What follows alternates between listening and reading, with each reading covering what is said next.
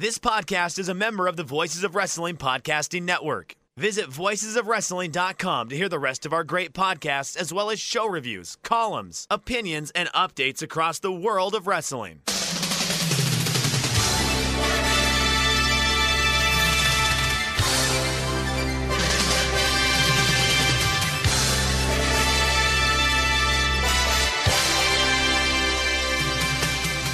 Hello everybody and welcome to Tenzan's Ankle. Wait, no, sorry, I'm looking at the wrong thing. Welcome to the Super J-Cast. I'm Joel Abraham, joined by Damon McDonald. Damon, should New Japan have a women's division? No. Do you want to care to elaborate? Nah. Okay, let's move on then. More interesting news here, Damon. When I went to Japan, I went in 7-Eleven and I bought some Pringles. I don't know if you saw the picture of this on Twitter. I bought Pringles, mystery flavour Pringles. Ooh, mystery flavor. Yeah. So rather than talking about that rubbish, I think I'm going to crack open these mystery flavour Pringles. Oh, we're starting off hot. Yeah.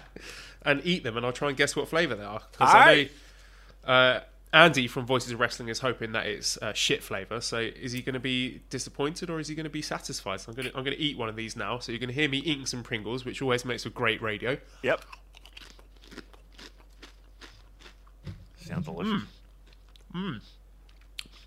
It's kind of beefy. Definitely Oh. a savoury, beefy flavour there. A bit of spice to it. Maybe, am I detecting a bit of cumin there?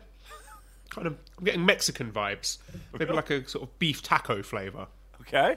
I don't know if any Japanese-based listeners can help me out with this, but that is going to be my guess. I think it's beef taco flavour. Any hint of cinnamon anywhere? I'm not getting any cinnamon, no. Maybe a bit of paprika, a bit of cayenne pepper in there, Uh-huh.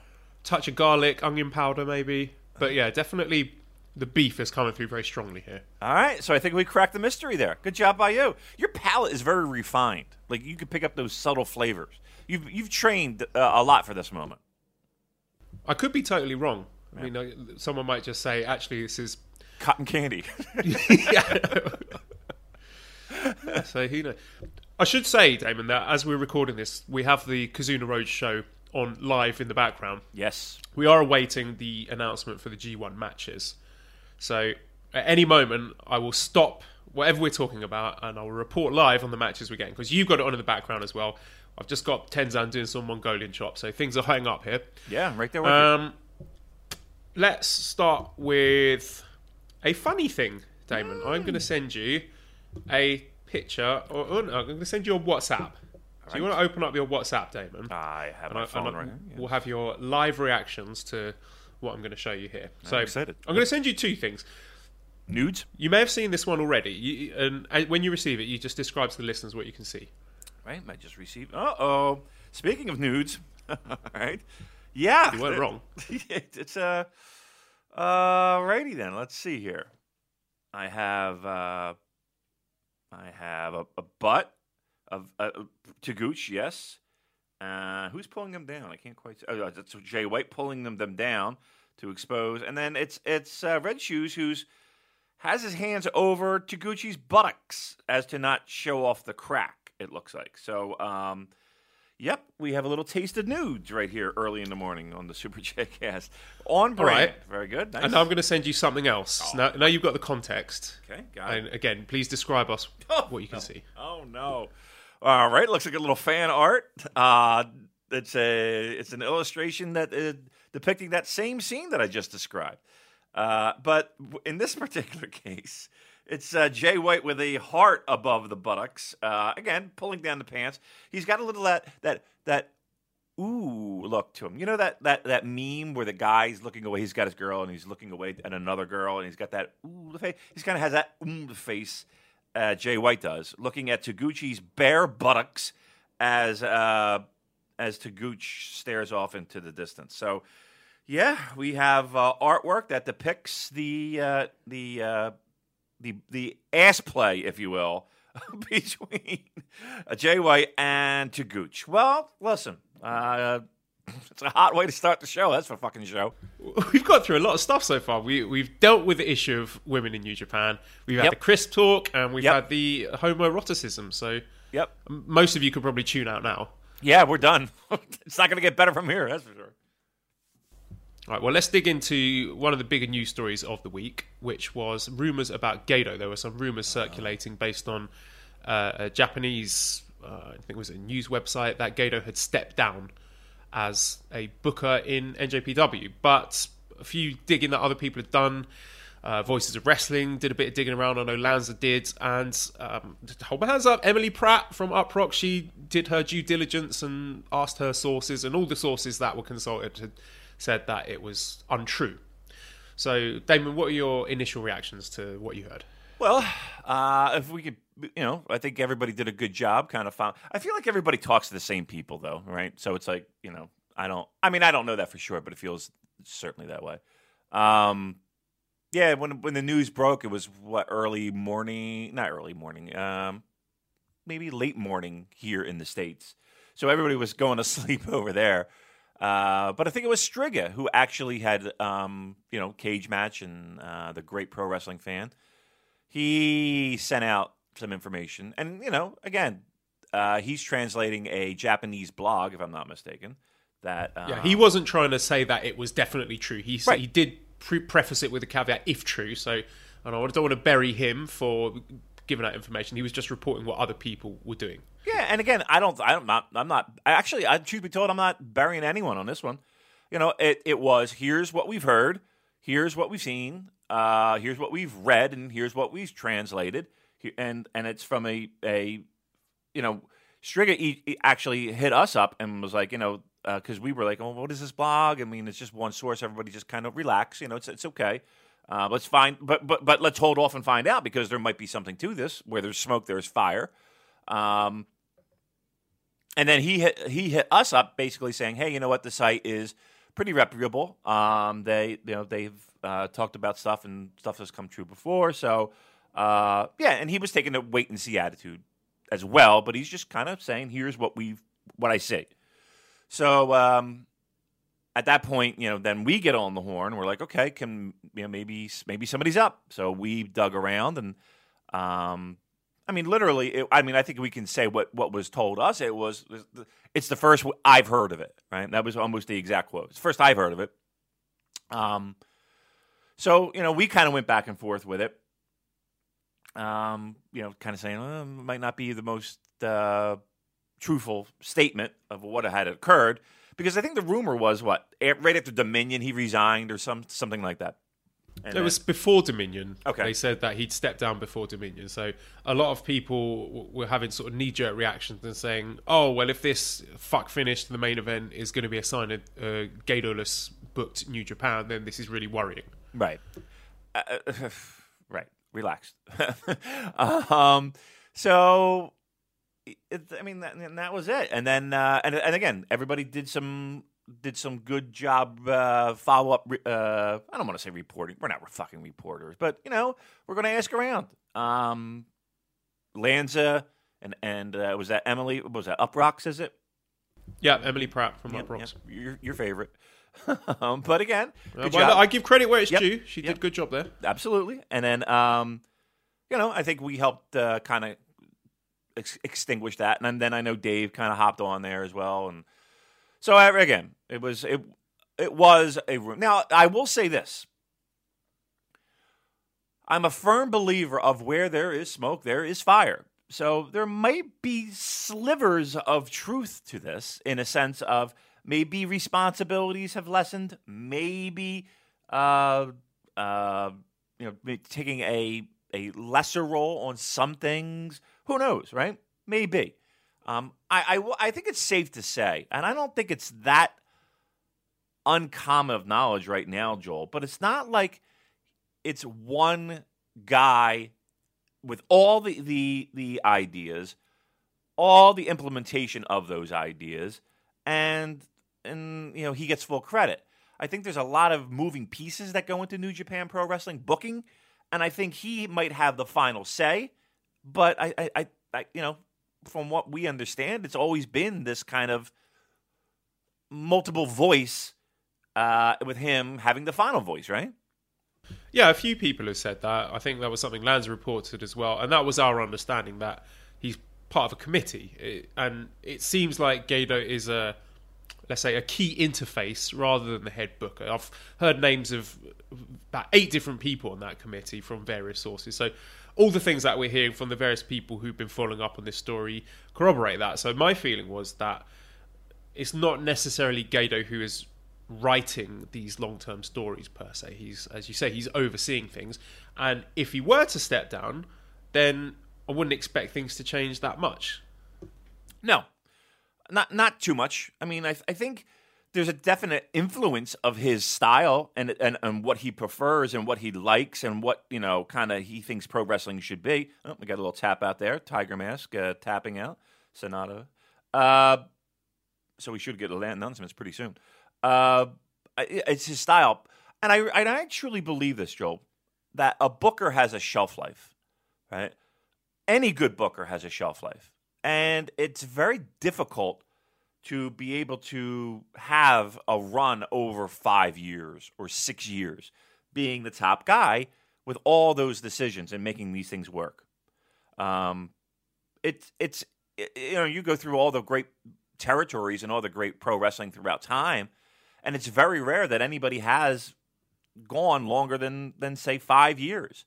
You can go from Dundee to Watts to Ken Mantell to George Scott to, just go down the line. Dusty, and I'm naming American pro wrestling, but even Baba to a certain degree, has had key influencers in his booking. It's not like all Baba doing everything.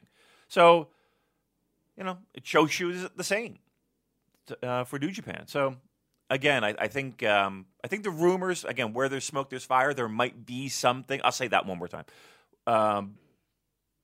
I think there might be something to it, but I don't think it's as extreme as people were first led to believe.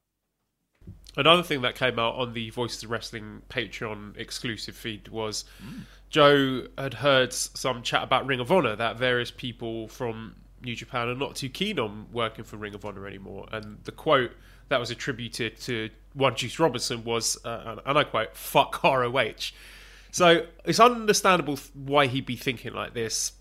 If you think about the Lifeblood faction, it was a bit weird when it debuted. They just lumped all their new signings in together without any real motivation or storyline about why these guys would be together, and they don't seem to have done anything with it. So we've certainly heard that Juice isn't keen on doing any more work for ROH, which would be a big blow. And again, talking about Juice and also Zack Sabre Jr., according to rumours, those guys are moving to Japan along with Will Ospreay. So a lot of people have been questioning the relationship between New Japan and Ring of Honor. Is it moribund? Is it on its way out? And my understanding, Damon, was that ROH are really useful for New Japan in, first of all, providing the infrastructure from a production standpoint. That they're providing, the cameras, the equipment, all that stuff when New Japan want to go over there and do a show. And they can put on a good show when the time comes. And I think it's not a secret, is it, that All In, that was all ROH production, wasn't it? Right. So at this point, there's the production, and there's also the talent exchange as well, because ROH send over talent to New Japan that hasn't been overexposed in their market. You're thinking of guys like Best of the Super Juniors. We've had Bandido, Jonathan Gresham, the G1 was going to come up. Jeff Cobb is going to be working in that.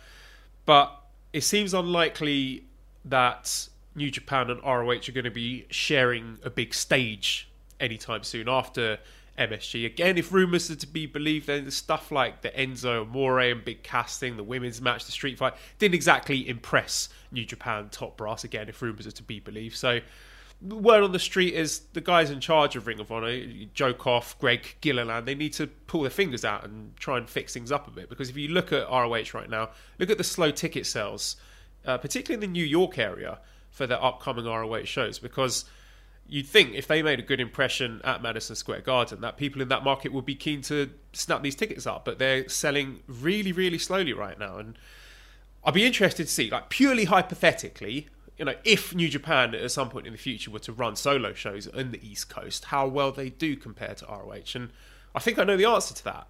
Of course, Damon, it's just fantasy at this point. I know you can keep praying to the wrestling gods for a New Japan show in Philly, but it's not going to happen. So what are your thoughts on this ROH relationship right now? I'm saying this while watching the live stream, waiting for the show announcements, which should occur very shortly. as the lights dim. And here is the video. So let me hold those thoughts on Ring of Honor. Let's see what we got for these shows as they're being announced for the G1 Climax video right now. So Joel, take it away. I think I'm a couple of seconds behind you with mine, but let's see. So G1 Climax 29 match card. Well, of course, we're going to find out what the show is for Dallas. That's been the biggest question. Ospreay. Yeah, here's Ospreay, Lance Archer. Ospreay versus Lance Archer. Evil versus Bad Luck Fale. Sonata versus ZSJ. Ibushi versus Kenta. Ooh. And Okada Tanahashi, which I think a lot of people predicted. So that's your main event for Dallas, correct? Okada versus Tanahashi. Correct. The 13th, Block B, Juice versus Shingo. Yano versus Naito. Ishii, Jeff Cobb. Jon Moxley, Taichi. And Jay White, Hiroki Goto. So Moxley Taichi is your main event there. Yeah. For your opening B block show. Interesting choice. Taichi's a big star, Damon. Who else we got here? A block on the 14th. We've got Ospreay against Sonata, Okada, ZSJ, Ibushi, Evil, Archer against Fale, the Hossman battle, and your main event will be Tanahashi versus Kenta. On the 15th, we have Toru Yano versus Shingo Takagi, Juice Robinson, Hiroki Goto, Ishii, Jay White, and Jon Moxley versus Jeff Cobb. Main event, Naito, Taichi on the 15th. Taichi, get another main event for Taichi. Big match Taichi. Love it, Damon. This is nice. 18th, we got Kenta versus Archer, Okada against Fale, Tanahashi versus ZSJ, Evil versus Sanada, the intra LIJ match, and our main event there is Ibushi versus Ospreay, a rematch from the Never Openweight match at Wrestle Kingdom. Very tasty. On the 19th, we've got Juice versus Jeff Cobb. We've got Yano versus Jay White, Goto, Naito, and Shingo versus Taichi with a main event of Ishii versus Jon Moxley. That should be nice. Interesting. That is interesting. They're putting Moxley straight into main events here. All right. 20th, we got Sanada, Ibushi, Tanahashi, Archer, ZSJ, Fale, Kenta versus Evil. Main event, Okada versus Ospreay. And Nice. a rematch from their New Japan Cup match. That's right. 24th, Juice versus Toru Yano, Goto versus Taichi, Jeff Cobb versus Jay White. 24th also has Moxley versus Shingo for the first time, and Ishii, Naito. Main event for the 24th. Always a banger, Ishii versus Naito. They got very good chemistry together, those guys. 27th, we've got Ibushi, Archer, Ospreay versus Fale, Evil versus ZSJ, Tanahashi versus Sanada. Woo! Okada versus Kenta. That is the one that I've got my eye on, Damon. Yes, Okada sir. versus Kenta, a dream match in the making. 28th, Juice, Ishii, Cobb, Taichi, Shingo, Jay White, Goto versus Yano, and the main event, Naito versus Jon Moxley on the 28th.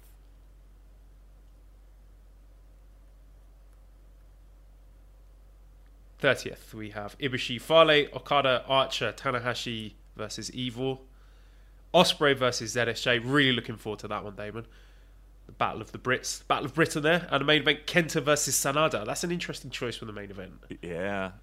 The first, or in August, Jeff Cobb, Shingo. That should be interesting. Juice versus Naito.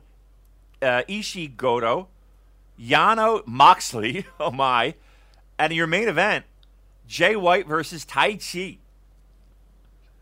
What's that, the third main event for Taichi Something so like far? that, yeah. Again, I'm really interested in that match. It's going to be a lot of shithousery there. On the 3rd of August, Kenta versus Fale, Zack versus Archer, two Suzuki-gun guys, Ospreay versus Evil, Tanahashi versus Ibushi. Oh, that's a rematch from the final. It's not even the main event. Main event, Right. Okada versus Sanada, a rematch from their New Japan Cup final and their title match at Dontaku. I can't believe Tanahashi Ibushi co-main. On the 4th, Ishii, Yano, Robinson, Taichi, Goto, Cobb, Moxley versus Jay White. And main eventing on the 4th, it's a big one, Naito versus Shingo. Main event. This is mouth-watering stuff, Damon. The 7th of August, Sanada, Archer, Tanahashi, Fale, Ibushi, ZSJ, Ospreay versus Kenta, yes please, and our main event, Okada versus Evil. That's hot. On the 8th, it's Naito, Cobb. It's Goto, Moxley. I'd be interested in that one. Robinson and White. It's Toru Yano against Taichi. And your main event, talk about a banger on the 8th, Ishii, Shingo, your main event. Fuck yes. Another one. That was one I penciled in straight away. Glad it's in the main event. On the 10th, we have Kenta versus Zack, Evil versus Archer, Sanada versus Fale, Tanahashi versus Ospreay. That's a really exciting looking matchup. And our main event, we have Okada versus Ibushi. Very protected match there for the 10th. They're giving a lot away, it feels like, doesn't it? On the 11th, let's barrel through Ishii, Taichi, Goto, Shingo. That should be good. Yano, Jeff Cobb, Juice, John Moxley, and then your main event is Naito, Jay White. So those are the two. Are those the two Budokan shows that we just read out there? No. Yeah, the 12th A block versus B block. Yep. Those were. Yeah, correct. So as expected, I mean, I've been predicting this for a long time. A lot of people have, to be fair. Your A block final looks like it will be Okada versus Ibushi, and your B block final, Naito versus Jay White. Two protected matches that I think they've done very smartly to save those for Budokan and hopefully get as close to a sellout as they can. Whew! Yeah. Hose me down, Damon. My fucking pants are down for a lot of these. I mean, it was cool because we're reading them off, and I'm trying to write them down, but I can't write them down quick enough because they just barrel through. Because I thought they were just going to do main events. I didn't know they were doing the entire cards, right? The entire single match cards. And I'm trying to write them down, but I bailed out. Like I haven't written down anything hardly. How about that opening night? That's not a bad opening night in Dallas.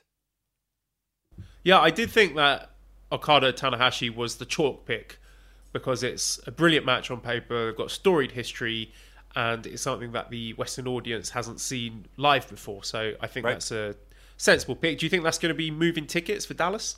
Yeah, right. What do we got? We got. I wish I had written down something. I have notes, but I can't even read my fucking notes now.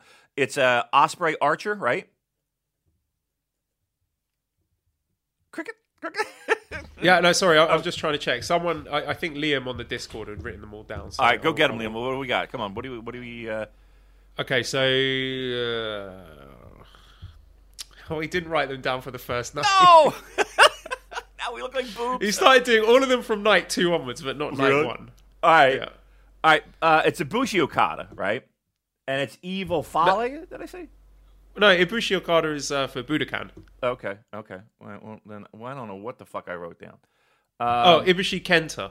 Oh, yes. Ibushi Kenta. And How about that? That's a very sexy match. That is very sexy. That is very sexy. So, Ospreay, Lance. So, Lance gets to shine once again. In a match where we all raved about that New Japan Cup match, right? So that should be great. Ibushi Kenta. Joel, that's a sexy fucking way to open up your G1, right? If you're Kenta. You got yourself like a real high quality opponent to start it off, right? And then your main event where everyone is, Okay, I got it here. Yes, Ospreay Archer. So they had that amazing match in the New Japan Cup, which I thought was great. Evil versus Fale, Sanada, ZSJ. Again, those guys got really good chemistry. Ibushi Kenta, Okada Tanahashi. That's a great lineup. Yeah, that is a really honestly and you're going to you'll get Moxley on that card. It's not like because I think the gap between the first date and the second date is pretty big. I think you're going to get more people there, to fill out that undercard. So I'm sure there'll be an appearance, in some capacity. Wow. Okay. I'm hyped. I'm hyped for Dallas. I'm fucking hyped for Dallas. Yeah, for the first time. And of course, listeners, if you want to make sure that Damon is there for Dallas, then get in touch with our people on Twitter. I'll put something in the show notes because we want to get you there because I can't be there. I'm already there. There's got to be at least one of us there. I'm there. Come on, kayfabe it, Damon. Oh, sorry. I'm not there yet. I'm surprised. Unless you guys contribute enough money, he's not going to be there. Oh, right. We've got to have Damon in Dallas. Right. I think the total is about $20,000 is what we need to collect to get me to Dallas, right, Joel? $20,000? Yeah, at least. Right. And I'll come knocking when it's time to get Joel to Tokyo or whatever. But yeah, you can get into if you want to contribute something to make sure Damon's there. Damon's got to be there. I mean, imagine his little face, his little disappointed face if we can't get him there. On Twitter at CCS the Real Forno, Tyler doing a great job taking the lead, and of course Booze Leprechaun Nicole doing outstanding work there. So if you want to just show a little token of your appreciation, whatever it is, for all the hard work that Damon puts in, the hours and hours and hours of free audio, getting up early, then you know where to go. The dick jokes, they don't come free. Come on. All right, I'm hyped for Dallas though. That is a fucking nice card. I'll take that. I'll take that for an opening night. That's going to be great. Give me some. You have all the lineups. Somebody you said who typed out all this on the Liam on the Discord. He typed most of them up. Great job by Liam. Who is a great moderator, if I'm not mistaken, on our Discord. Great job by him. Let me ask you this. You're looking at the lineups. Give me right out of the gate again, just from the gut and emotional standpoint. What night you're looking at? What matches are you looking at? Can I save that, Damon? Yes, you can. Can we circle back to the G1 later on, because I got loads of questions and notes and stuff, so we can discuss that then. Fire away.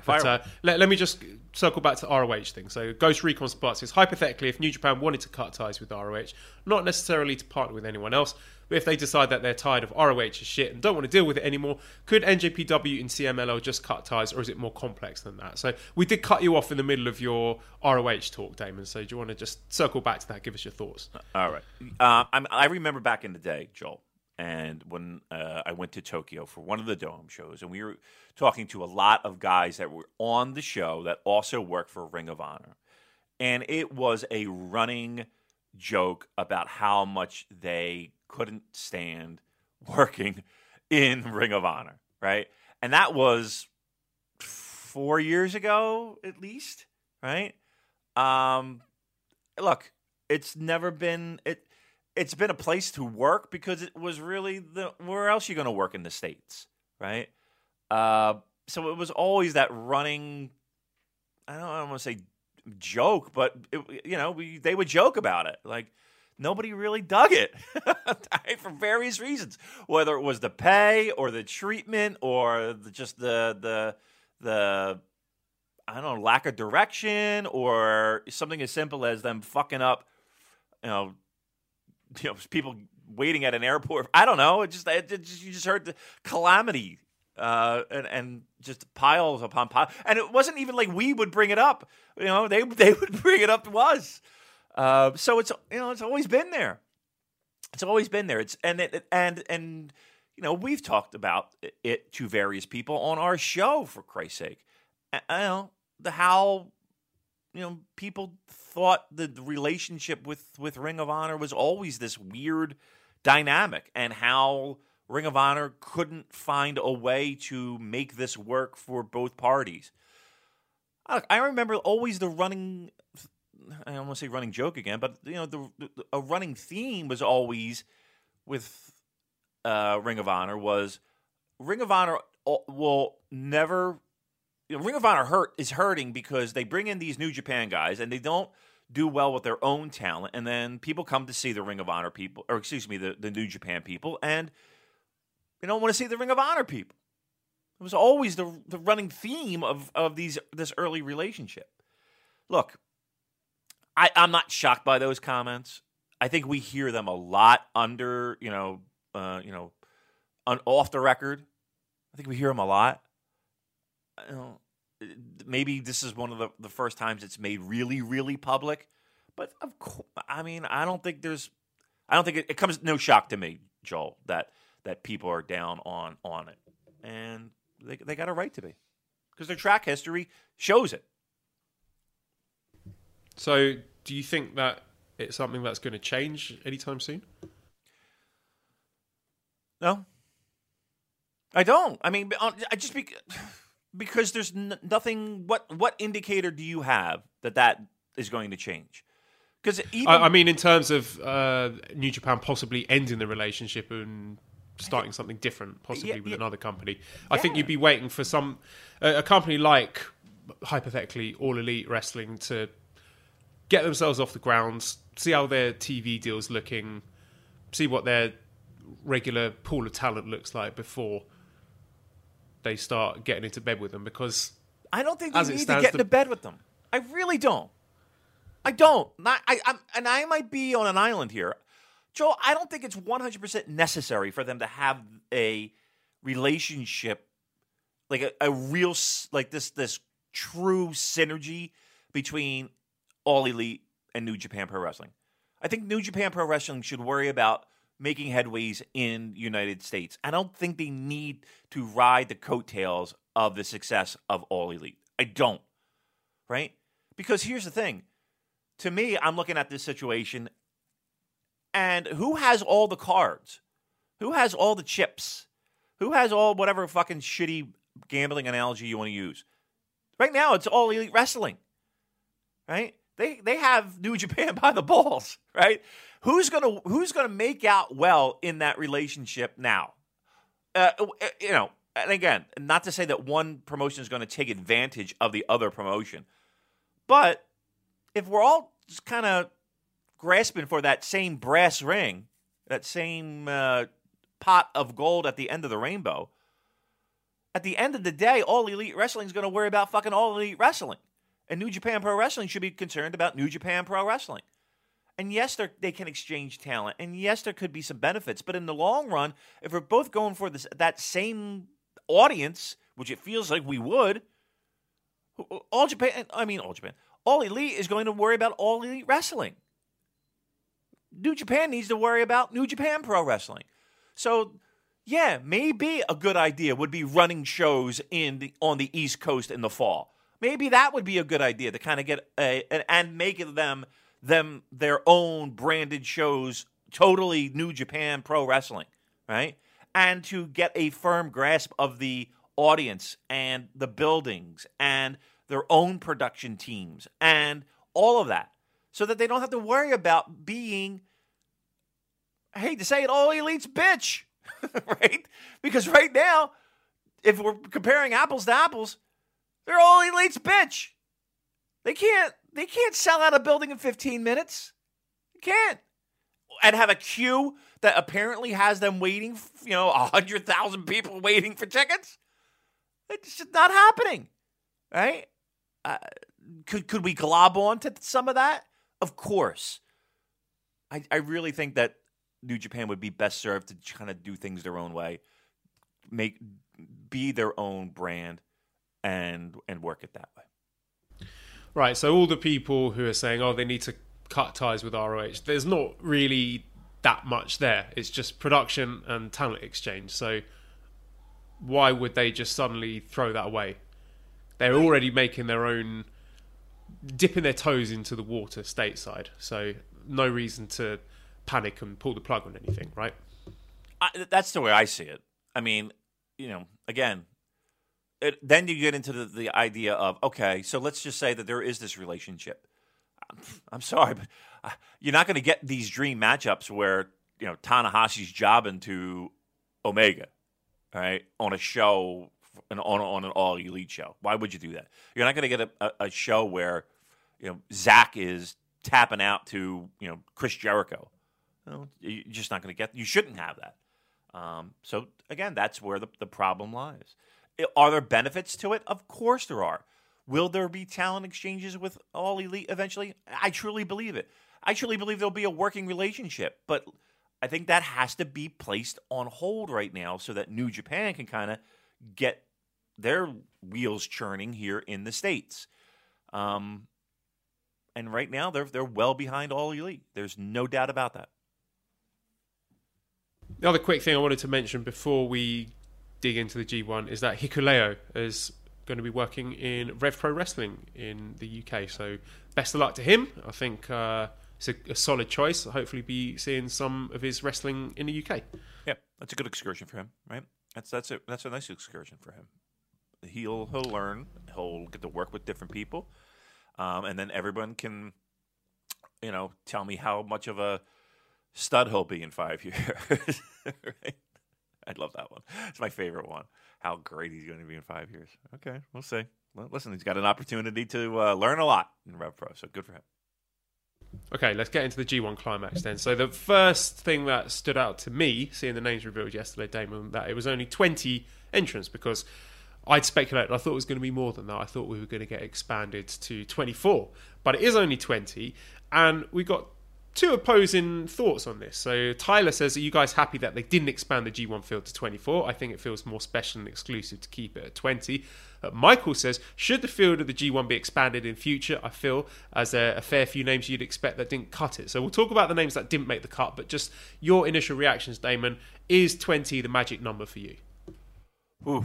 In hindsight, I like the 20. And you're right. I do like the feeling of it being special, and these are the best of the best. I like the fact that I don't have to worry about tuning out a Yoshihashi match or tuning out, just stuff that might not be as interesting to me.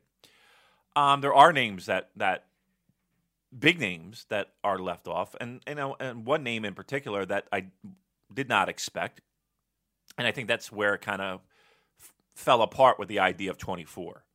So no, I like the fact that people aren't in it.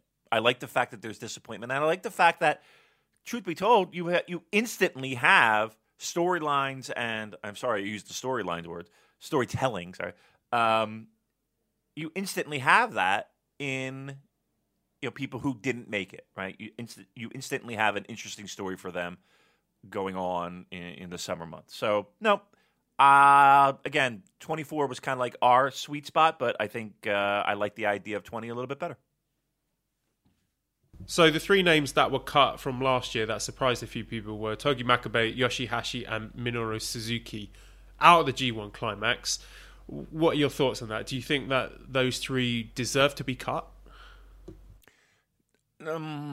Deserve might be a bad word. Yoshihashi, look, I know that there are fans, and there are times where he can deliver, right? Let's not lie. There are times where he can deliver.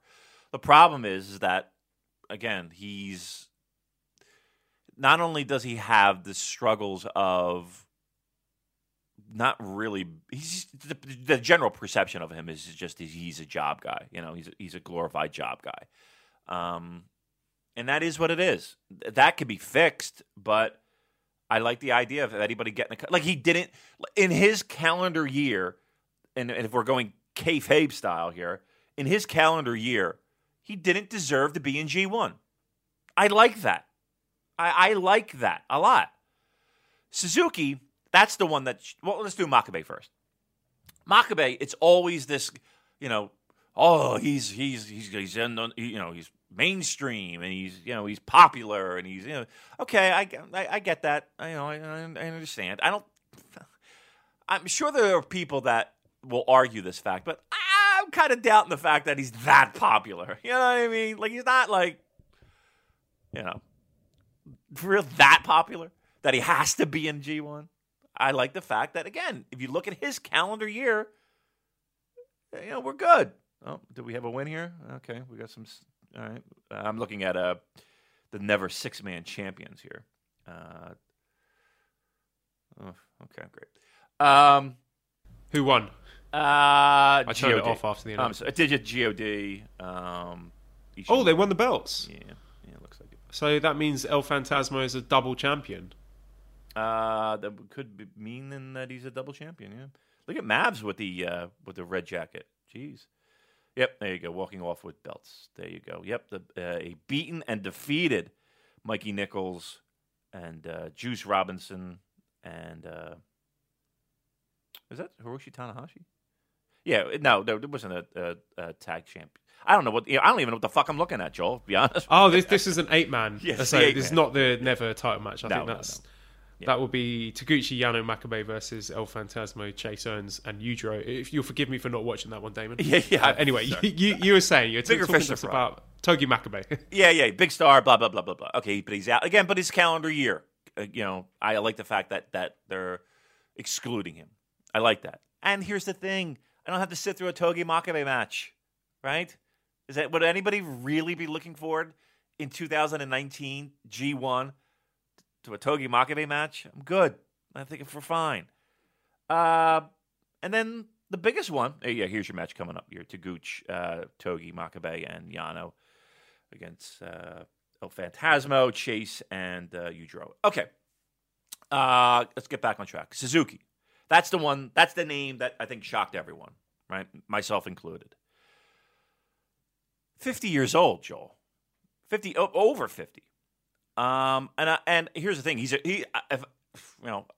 When I get to 50 in like 20 years, I hope to be that physically fit, right? What a 50-year-old guy he is. That being said, that's a fucking grind. And I don't even think necessarily that it might have. It wasn't like the company was like, no, you're not going to be in it. Maybe he said, you know what? Maybe he just didn't want to do it anymore. Yeah, I'm good. I don't need to get my ass kicked every fucking night. For this. I'm good. I did this already. And he wasn't great last year. There are a few good matches. Nothing terrible, but I didn't see anything that's making me wring my hands and wail, oh God, why is Suzuki not in it? And a lot of people are really upset about that, but based on the match output, I think we'll be okay this year. I do too. I think you'll get... Here's what you're going to not get. You're not going to get that one or two dream matchup thing, that hard-hitting... And where he can deliver. But he's not delivering 7 great matches. He's not delivering 5 great matches. You're probably going to get... Let's be truthful here. 1 or 2 great matches in G1 out of Suzuki, right? I think that's fair, and that's I would be thrilled with that. Is he going to be happy with that? I don't know. I'm not saying he can't go. Don't take this the wrong way. I'm saying I don't think he really felt like going, right? And I think that you get diminishing returns as a tournament progresses, right? So I'm actually okay with him not being in it. Now, let me throw a question to you. We're talking a lot in past weeks about Liger, Suzuki. Is this an opportunity now to kind of put that to bed? G1 finals or before? Could be that, and it could even be Dallas, I guess. Because I was going to say, I like the way that they've turned Suzuki's G1 snub into a storyline. I think that's really smart. And again, it's opening up that Liger match. Like you say, it could be G1 final, could be Dallas as landing spots. So, gun to my head, I think the finals would be a good spot for it. But, I did say last time that... Hello, Nana. Right. So I'm distracted. Me too, trust me. I'm glad. Take over, Joel. Yeah, the G1 final is the G1 final. It is likely to sell out Budokan because it's a G1 final. You're going to get an epic match in that. So is it, quote-unquote, a waste to have Liger Suzuki on the G1 final when you could put it in another show where it might shift some tickets?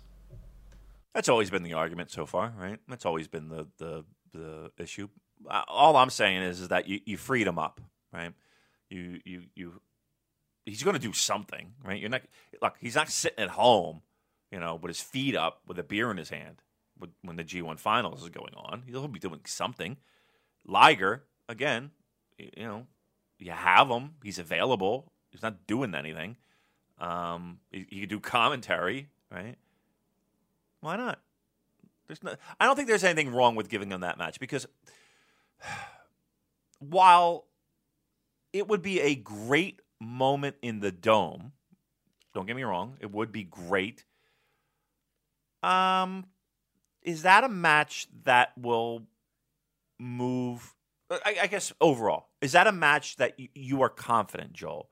If you put it on a medium-sized show or even the Dome, again, not in a main event capacity, but in an undercard main event, is that something that's going to move tickets?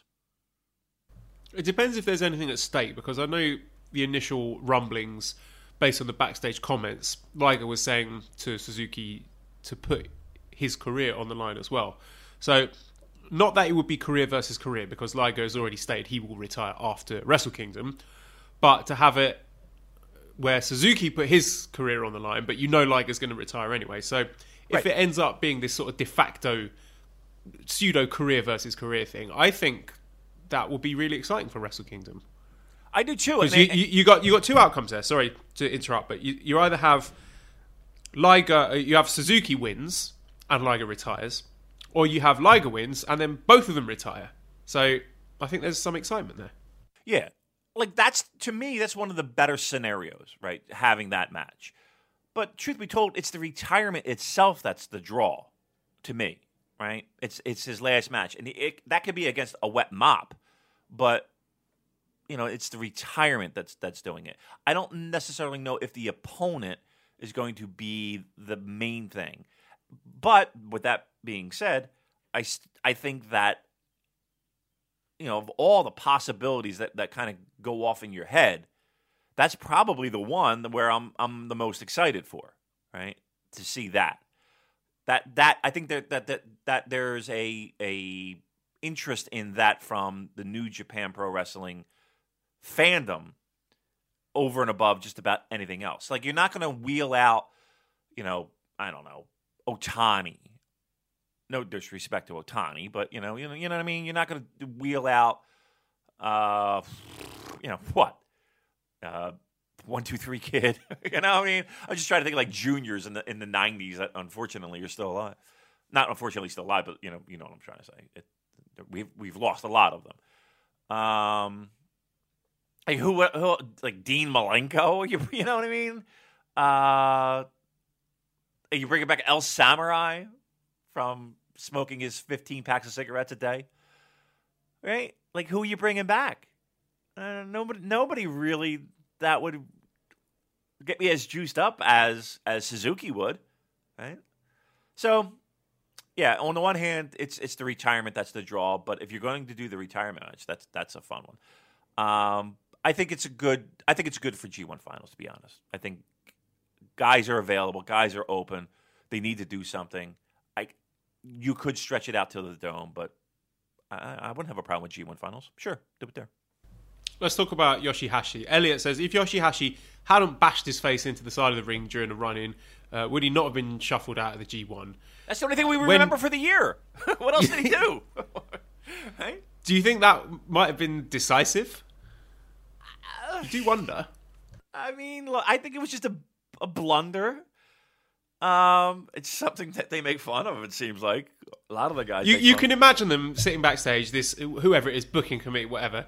Say, okay, here we go. Yoshihashi finally pulling the trigger on him, and he runs out and he falls flat on his face, and they're just thinking, okay, that's it. We're done with this guy. That was the last straw. Do you think? Yeah. Look, I just think right now even Japanese fans, I think across the board. Oh, well, actually, it's interesting you say that. Do you remember watching that Memories of G1 Climax 28 documentary where there was that woman who was like the ultra Yoshihashi fan, and they said, who's your favourite wrestler? She said, Yoshihashi, and then started crying. Yeah, okay. I feel really bad for her. Me too, but we also have a person in our Discord who apparently is the greatest Jado fan, so, there's different strokes for different folks. Look, yes, I'm sure he has fans. Everybody has fans. We have fans, and I question that. Look,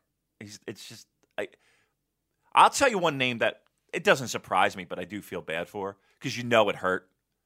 Henare.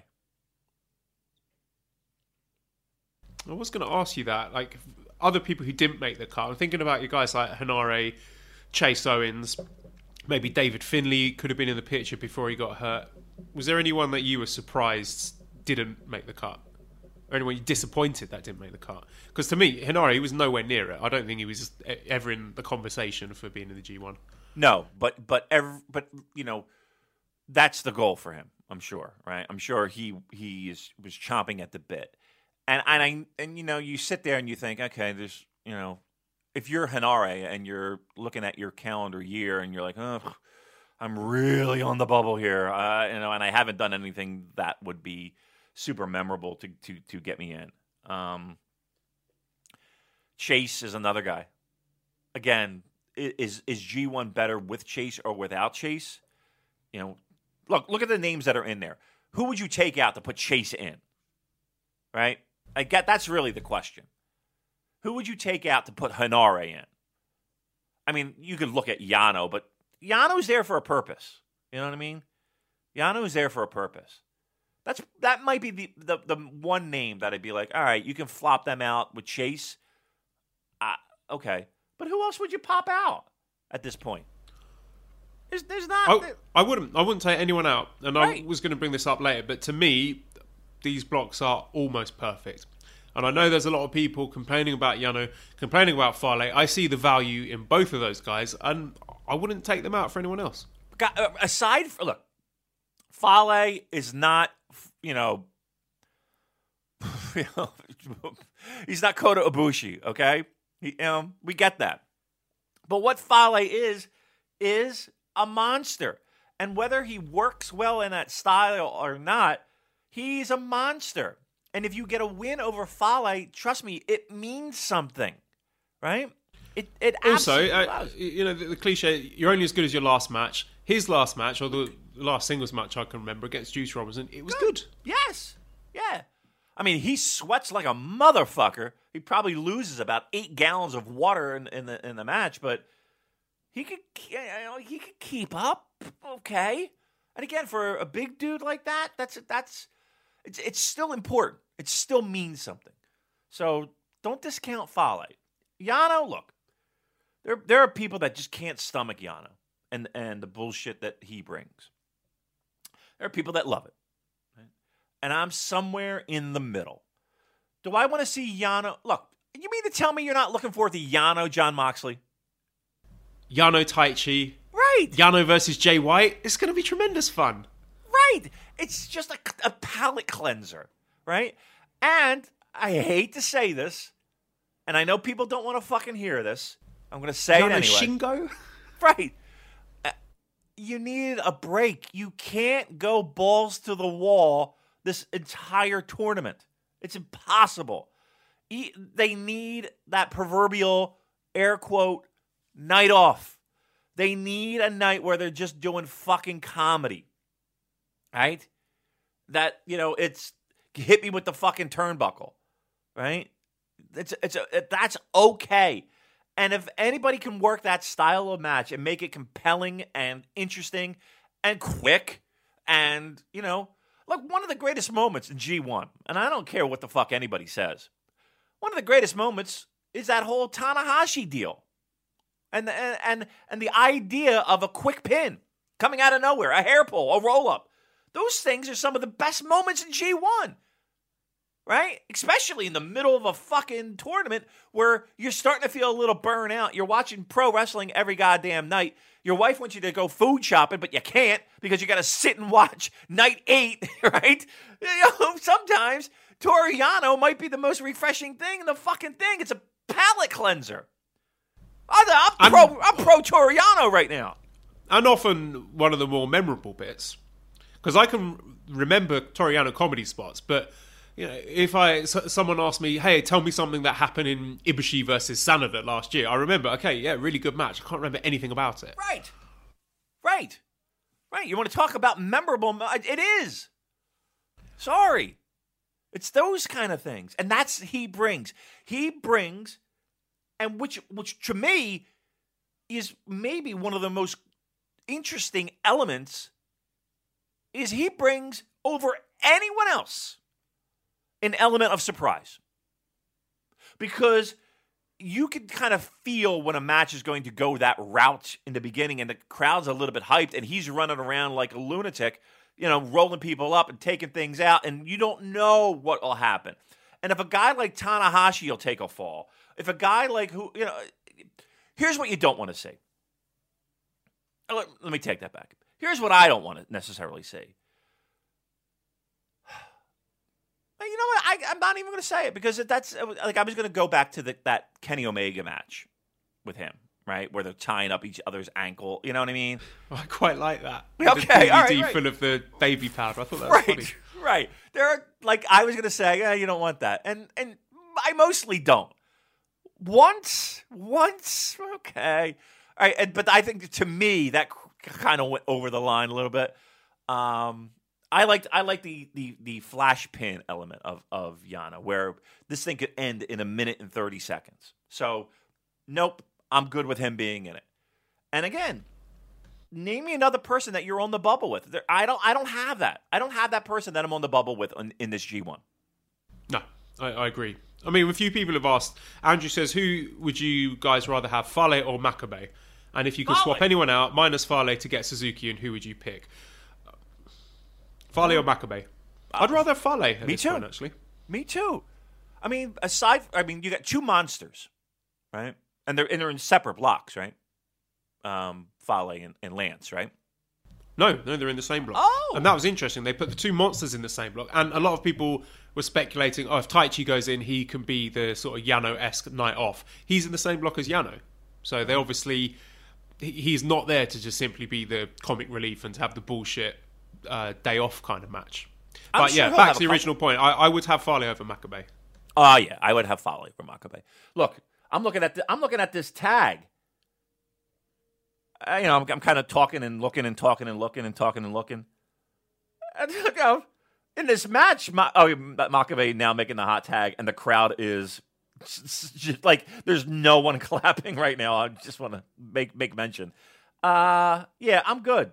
But here's what you got.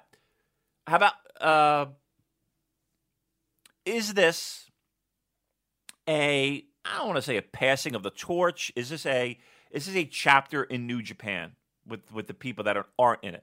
Because Kojima's not in it, and Makabe's not in it, and Nagata's not in it. And is this a final, I don't want to say nail in the coffin, but is this a final kind of straw that broke the camel's back in, okay, we're turning the corner on a lot of these older guys? Seems like it, doesn't it? Because in previous years, they've done this is Tenzan's last G1, this is Nagata's last G1, but it seems, I will be very surprised if we ever see, let's say, a Kojima or Honma or even Makabe, Suzuki. That this could be it. They could be done with G1s, and no fanfare, no, this is your last run, everyone, kiss them goodbye at the end. That's it, you're out. I mean, I like that. There is something to be said about honoring these guys, though. There is something to be said about that. I think it was more circumstantial. I think they would have done it with some of those guys. I could see it easily have happened with Kojima and Honma, but because they got hurt, it seems that just the injuries came at such a time where, let's say last year, that was going to be their goodbye G1, but they couldn't make it, so that's it, no more G1. So you can't sort of rewind and say, the one before that was their last G1. Right. Everyone get emotional about it. Right. Fake tears. What are your feelings about the juniors being in? I think it's great. I think this is something we've been crying out for ages, to have more of a open weight feel for it without having these clear lines in the sand between the juniors and the heavyweights. And I really like what they've done with Ospreay and Shingo flying the flag for, again, they're still saying, I'm still a junior, but I want to face some heavyweights. And maybe the thing that had been stopping them from doing that in the past is they didn't have any stars that could be credible in the heavyweight division. But now that they've done a great job building Ospreay and Shingo as juniors who are credible threats to the heavyweights. That's the key term. That's the key term. They didn't do a good job of building up those juniors to be credible in G1, right? Because you had the talent, right? Let's make no mistake about it. You just didn't have the credibility in the people's eyes that they could compete. Excellent point. Could Kushida very well be in it and compete? Yeah, but he's going like 2 and whatever the number is, 12 or 2 and 10 or whatever, right? And that's not a good look. That's not a good look. Now again, we can assume, and I think you can assume. Looking at these blocks though, these are going to be tight, right? Will Ospreay's going to get some more wins over some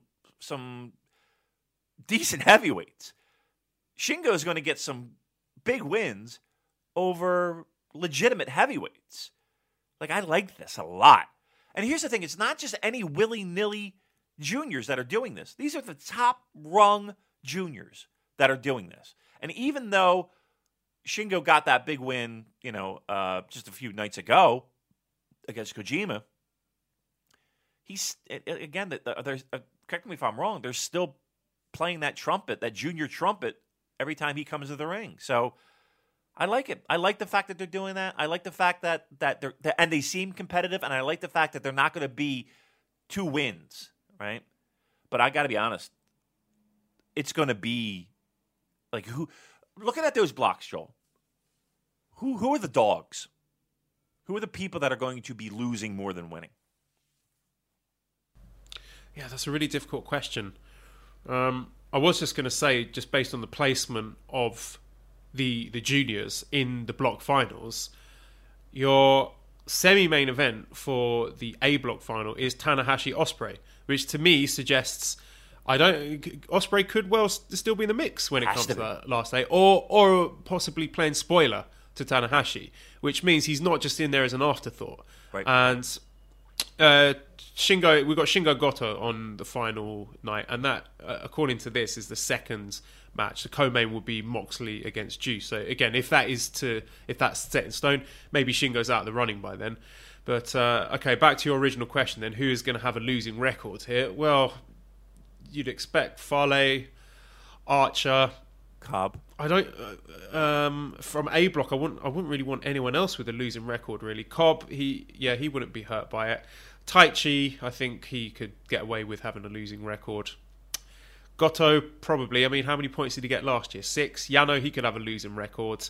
Juice did have a losing record last year, but I wouldn't want him to have a losing record this year. So it's really difficult, isn't it? I think this might be a year where there are very few points separating the top from the bottom. Yeah, I agree.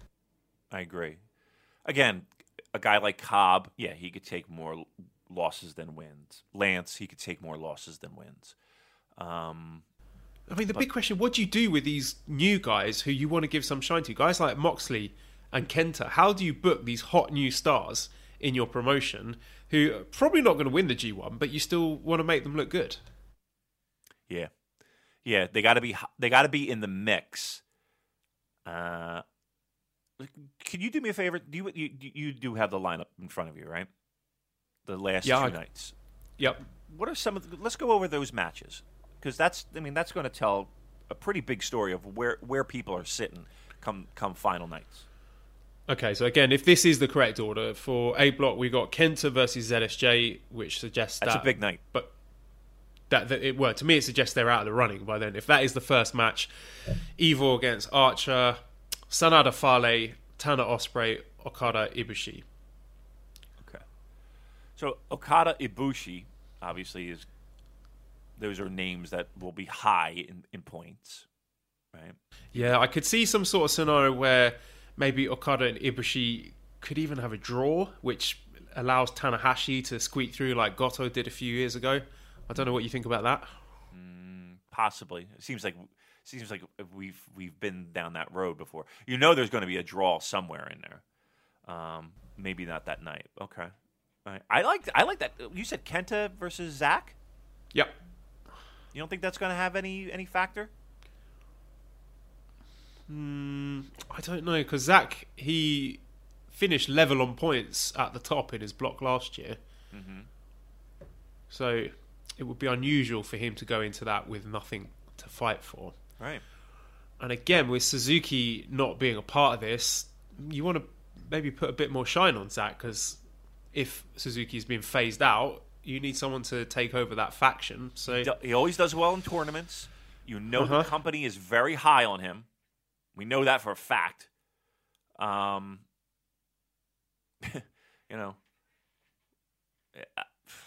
would think that would have some bearing on things moving forward. I think it's a match people need to keep an eye on. Kenta Zack on last night of the block. That's a point mover right there. That's going to dictate a lot of positions, I think. And then it's Moxley Juice, right? Yeah, so we got Ishii Taichi, which of course is a rematch for their never openweight match that they just had at Dominion. Goto against Takagi, Yano versus Cobb, Moxley versus Juice, which again another rematch, the US title, and Jay White against Naito. Jay White Naito will be vital, very important. You know who I'm a little fearful of a guy who might not be in the mix. Ishii. He never is. No. He's one of these guys. People, when it comes to the pick'ems, they always give him more points than he's going to end up getting. Yeah. I think I actually think he winds up with below 500. I do. I think he winds up below 500. He can take losses. You know what I mean? Like he's a guy that could take. He could take. He's losses. Teflon. He is not going to hurt him, is it? Yeah. I mean, he is what he is. But yeah. All right. Look at Suzuki. Suzuki's doesn't look too happy not being in G1. Joel knocking out young lions. Pacing about ringside. There's going to be a lot of broken bones. Look. What are you going to do? Sorry. I'm sure. Look. I'm sure it was. I really don't feel like fucking doing this summer. I'm sure it was one of those. All right, what else we got, Joe? All right, so just looking at these blocks, Damon, like I said, I think they look almost perfect. I think these are the best looking blocks, certainly. I mean, in my short New Japan fandom. What do you think? How do you think on paper this stacks up with G1s of the past? On paper, it has me really excited, in the sense of there are a lot of new names, right? There are names that a year ago I don't think people would have ever. I mean, you could speculate and fantasy book, but I don't think anybody really, would look at where we are now with the names that we have. I think the talent in this one on paper is fucking amazing, Nah, this on paper, this is a real sexy one. And again, sexy, just in general, looking at the names, but it feels there is a real true sense of, man, we're getting some fresh matches almost every night. We're getting a really good, solid, fresh, sexy matchup across the board. Whether it's with Shingo, whether it's with Moxley, whether it's with Ospreay, you're getting, even with Cobb to a degree. You're getting new and Kenta. I mean, come on. I mean, you got 4 or 5 names that you're just like, okay, what can these guys do with these guys? I'll tell you what. Shingo Naito. You mean to fucking tell me that's not going to be great? That the house is not going to tear down with that one? Fucking great. Man. Look, and then okay. Now, taking new and fresh out of the mix, you still got Okada. You still got Naito. You still got Ishii. You still got Ibushi. You still got Tanahashi. You still got Zack. Right? I mean, it is laughable how good this is, isn't it? It is laughable. I'm looking right now at Ishii, and I'm like, holy fuck. I mean, come on. And you got the guys that you're like, all right, maybe they have disappointed you in the past, but you know they can put on a fucking smoker. Goto. I'm looking right at you. Taichi. Right? And you think with all that new blood there, yeah, someone like Goto will surely be looking, right, this is what I can use to kickstart things. I need to establish myself here and show these new guys that I'm not just going to roll over and let them take my spot in the company. Right. Goto's going to have a chip on his shoulder.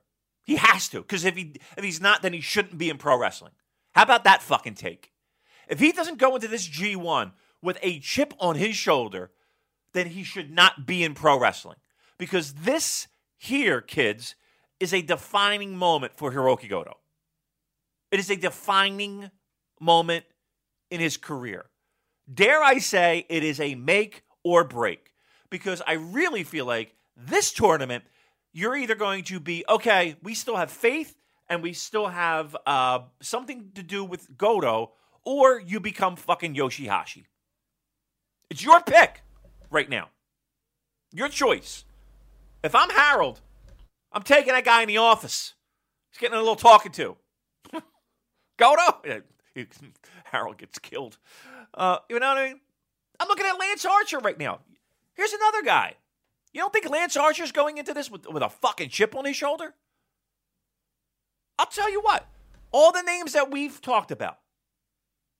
You don't think Lance Archer is going into this G1 with a renewed focus, with a renewed sense of purpose, with a renewed vision, with a little anger, with a little, all right, motherfuckers, good. You put me in, now I'm going to show you what I got? You don't think he's doing that? You don't think and a bit of fear as well, looking at Yoshihashi, Makabe Suzuki, knowing that if you don't deliver, you're out. Yeah. Guess what? This is your singles run, Lance. This is it, right? He knows it. He knows it. You know, you're not going to be KES anymore. That ship has sailed. This is your singles run. And this is where you're going to have to prove that you're worthy of a spot. And what a great opportunity. I love it. Joel, I am more excited about this G1 than just about anything. This is just the stories, the personal and the interpersonal stories that each of these guys have. And we named names that this tournament is going to make or break their wrestling career. And if you don't believe that, I got news for you. Believe it. You don't think the company's looking at, oh my God, they got people that are breathing down their fucking necks. You don't think Show and Yo are breathing down their necks? You don't think the people that are out on excursion right now aren't breathing down their necks? You don't think the young lions that are behind them breathing down their necks? They got something disgruntled WWE wrestlers, right? Thinking, I'll have a bit of that. That looks good. Yep. Looking at what a massive star Jon Moxley looks like now. Yeah. You don't think this landscape is changing at all? And there are guys that are scared for their fucking jobs, right? Yeah. And they have an opportunity to prove their worth. To a fan, I can't think of anything more exciting. We talk about competition all the time and how great competition is. Guess what? We got it. Not only in a kayfabe wrestling tournament do we have competition, we got real life competition where people are going to go out of their way to impress, because guess what? The landscape has changed. If AEW hasn't done anything, if they haven't done anything, they've put little electrodes on a heart and we got a jump start in pro wrestling where people are waking the fuck up. I love it. This is great. I'm more excited for this than I have been in years. And speaking of good fucking luck with the pick'ems there. And let's talk a bit about the announcement. So when the names actually came up, when they did that little thing in Kazuna Road, Louis says, with each announcement for the A block and B block, who do you think received the biggest pop? I think it was our Lord and Saviour Taichi. I think it was Taichi as well. And I know there were some interesting reactions, like when it came out that Sanada was going to be in the same block as Evil, there was a bit of a shriek there when they realised the implications of that. But to me, when you saw that Phoenix rising from the flames and Taichi's music playing, there was definite, I think, clear biggest pop of the night for Taichi being in the G1. Because here's the thing. They're smart pro wrestling fans. And they know he deserved to be in it. And again, I hate saying deserve, but he deserved to be in it. And there was always that thing in the background of, are they gonna dick this guy over? Right? Are they gonna fuck him over? I was worried. I was really worried. Yes. After he lost that belt, the Never Openweight title against Ishii, I was like, well, fuck, that's it. He's not going to get in the G1 now. I mean, look, can we pull back the curtain a little bit? You know, in some of the people that we talked to, you specifically asked, like, is this, you don't tell me this is happening. You know, I think we were rest assured. But you know, it's like, you know, we look, specifically you, and even me too, because I think you deserve to be in it. But the fans in that building, when they saw his, you know, name pop up and his video pop up, it was a sense of relief and a sense of, all right. Yeah, good. I cheered. I was in the car. Mally was driving us, and I was like, "Yeah!" And she was like, "What? What are you so happy about?" I was like, "Taichi's in the G1." She just stared at me. Isn't it great when you mix match these things? I told you, and I don't care. It's not a big deal to me. So I had to go to therapy, and I brought up the wrestling stuff. Oh God! Imagine me trying to explain Inokiism. Like she's looking at me like, what are you talking about? Oh, that was a moment. That was a moment I'll never forget. I'm being nice to everyone now, Damon. I appreciate it. Like I said last week, we're nice guys. Hey, here's an interesting stat from Sean Seidel. 30% of people in this G1 are participating in their very first G1 climax. So that's Ospreay, Kenta, Cobb, Shingo, Taichi, Moxley. 35% weren't in last year, so that's accounting for Lance Archer. So I think each and every one of these new guys, Ospreay, Kenta, Cobb, Shingo, Taichi, Moxley, they, again, using that word deserve, I think they will deserve, they have merited their place in the G1.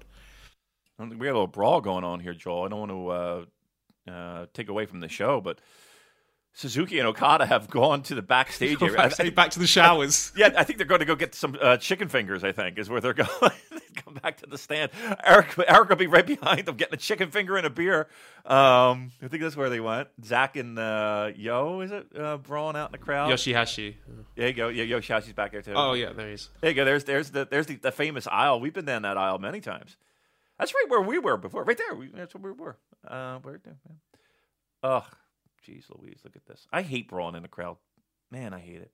Running for your fucking life. All right. Maybe we should be doing play-by-play. I haven't heard Matt. maybe we can get a shot doing that, Joel. Maybe one day, right? Christ. I don't see it happening, Damon. What's that? We're podcasting masters. Let's stick to what we're good at. Exactly. Let's stick to what we're good at. And anyway, we're going back to the G1, Damon. I know a lot of people, maybe myself included, but did comment it looked a little bit stale last year. We were seeing a lot of the same names coming up. But again, this is an amazing overhaul. And I know New Japan fans say stuff like this a lot. I think this has got the potential to be an all-time great G1. And I did a little poll asking if people thought this was an upgrade from last year. So 77% thought it's an upgrade, 21% thought it was the same, 2% thought it was a downgrade. If we match up, I've tried to match up sort of like for like people that were out last year and people that are in this year. So you tell me if you think it's an upgrade or a downgrade or the same. All right. Kenny Omega out, Will Ospreay in. And I picked them because I thought they're kind of similar style wrestlers, very sort of flashy, epic, big match style wrestlers. Yeah. That's a tough one. I mean, look, you can't downplay Kenny Omega and what he means to popularity and eyeballs and numbers, which, look, I think is bigger than Will Ospreay's, right? If we're being honest, Kenny Omega is a bigger draw than Will Ospreay. That being said, I think... What about the melty points, Damon? The what? Melty points, the snowflakes. Oh, is that what they're calling it now? Melty points? I saw someone say that on Twitter. I thought it was funny, so I'm using melty points. Okay, cool. I think they both deliver in ring, right? I really do. I think they both deliver in ring. And I think they're comparable. You could lay one on top of the other, and I feel confident in saying that. Okay, what about... Yeah, you got more? No, I mean, who would I upgrade or downgrade? Not with this year. I'm sorry. I don't think you're losing anything. It's hard for me to say upgrade, but I literally think that you have a piece of paper that you can lay right on top of each other and not miss a beat. So okay, I know I'm fucking weaseling out of this, but I'm saying it's a push. Okay, well, let me lay down the names next to each other. You tell me who you would rather have, Hangman Page or Jon Moxley? Jon Moxley. Michael Elgin or Jeff Cobb?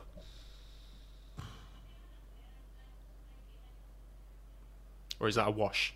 Are they even keel? I mean, I prefer in-ring Elgin. I do.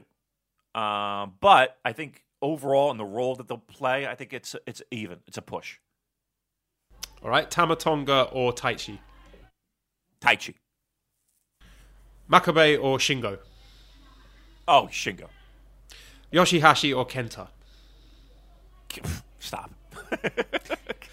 The reason I've matched these are Elgin and Cobb. Obviously, you can see the similarities. Tamatonga Taichi, the kind of sort of heel shenanigans thing. Makabe Shingo, like the two hosses. Yoshihashi, I mean, they were the leftover guys. I couldn't really match them up with anyone else. Suzuki or Archer?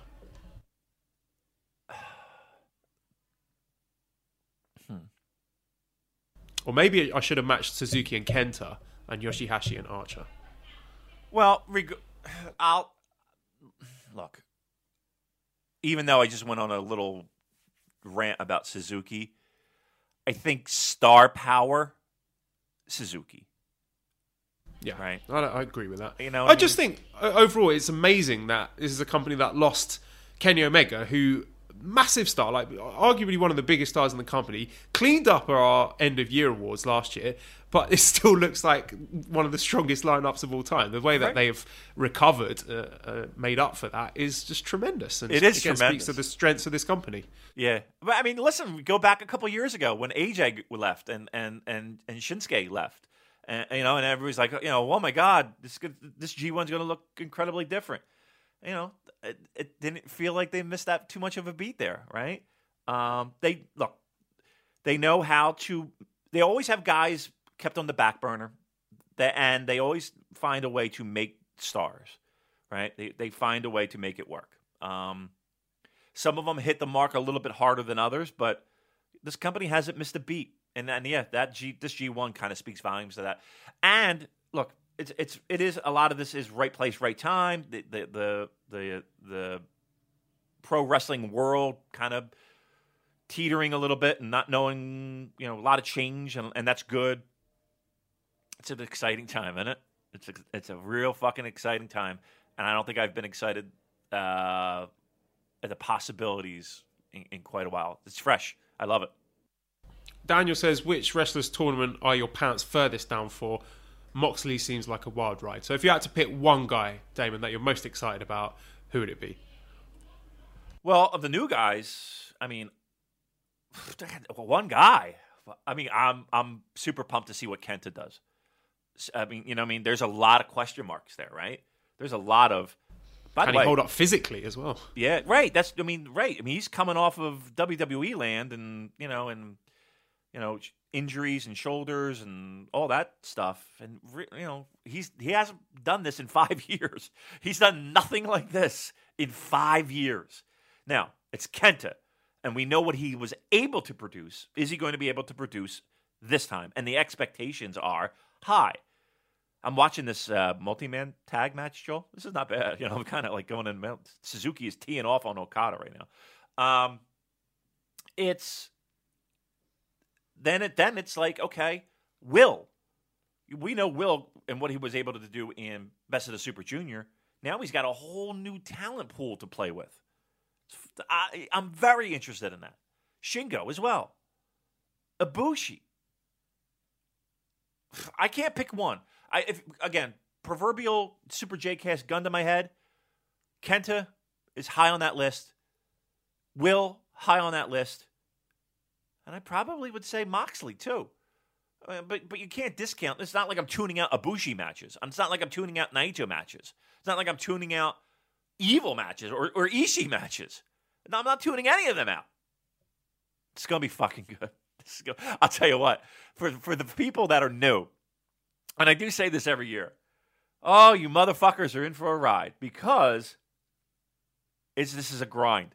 And this is going to be a grind, but it's going to be a fun grind. You do not want to miss a night. That is for sure. You do not want to miss a night. KSJ49 says, which match in the G1 are you most excited about? I tried to do this, Dave, and I was trying to pick out, you know, top 5 matches I was looking forward to. I found it impossible. It's so hard. Yeah. I think one that sort of jumps off the page to me, Okada versus Kenta. To me, that's a real dream match. Also, Shingo against Ishii. That is one that I'm really excited to see. Are there any for you, Damon? ZSJ versus Ospreay. I'm really looking forward to that. They had a match a few years ago. That was great. Naito versus Shingo. Yeah. It's so hard. Okay. Any matches? Is there one or two or any matches that just sort of jump to the front of the queue for you? That is the one that I'm most excited about. Shingo Naito. I cannot believe we haven't even mentioned that we're going to see live in the United States Okada Tanahashi. And if you don't think Tanahashi is going to be up for that, you're out of your skull. He'll take his ibuprofen.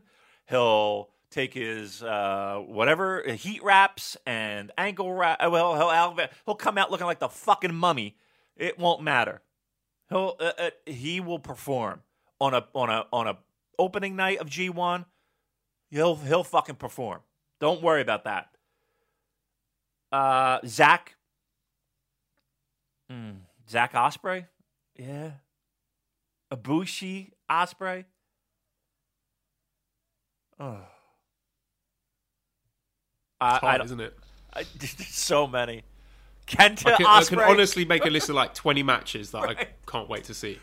We've got first-time matches. We've got sexy rematches. It's just everything. There's not one show that looks bad here. Here's something that's interesting. Voices Wrestling tweeted this out. They've kept Moxley away from Okada, Tanahashi, Ibushi. Do you think that's intentional? Do you think they're trying to preserve some big matches there? Yeah, I think. I don't know if it's 100% intentional, but yeah, I mean, I think those names stand out. I mean, but where are you going to put them? You could say the same thing, right? Put them in the other bracket, and it's like, oh, okay, you're keeping them away from the names on that side. So yeah, they're big names on the other side that they're keeping away from, but you could say that from everybody because just take a name from the A block and throw it over to B, and you could say the same thing, like Kenta or whatever, same thing. All right, so similar question then. It's an observation. Ospreay has a lot of rematches in his block. Okada, Ibushi, ZSJ, Fale, Archer. Do you think they are doing that to save up a bunch of fresh heavyweight matches from people from the other block, or do you think this is just happenstance that they had to put them in a block with big names, and the flip side of that means there's other big names that they're not matched up against? Yeah, I think that's what it is. Yeah. Sorry for the hot thing. Lance Archer looks fucking tremendous in this match, Joel. You saying this?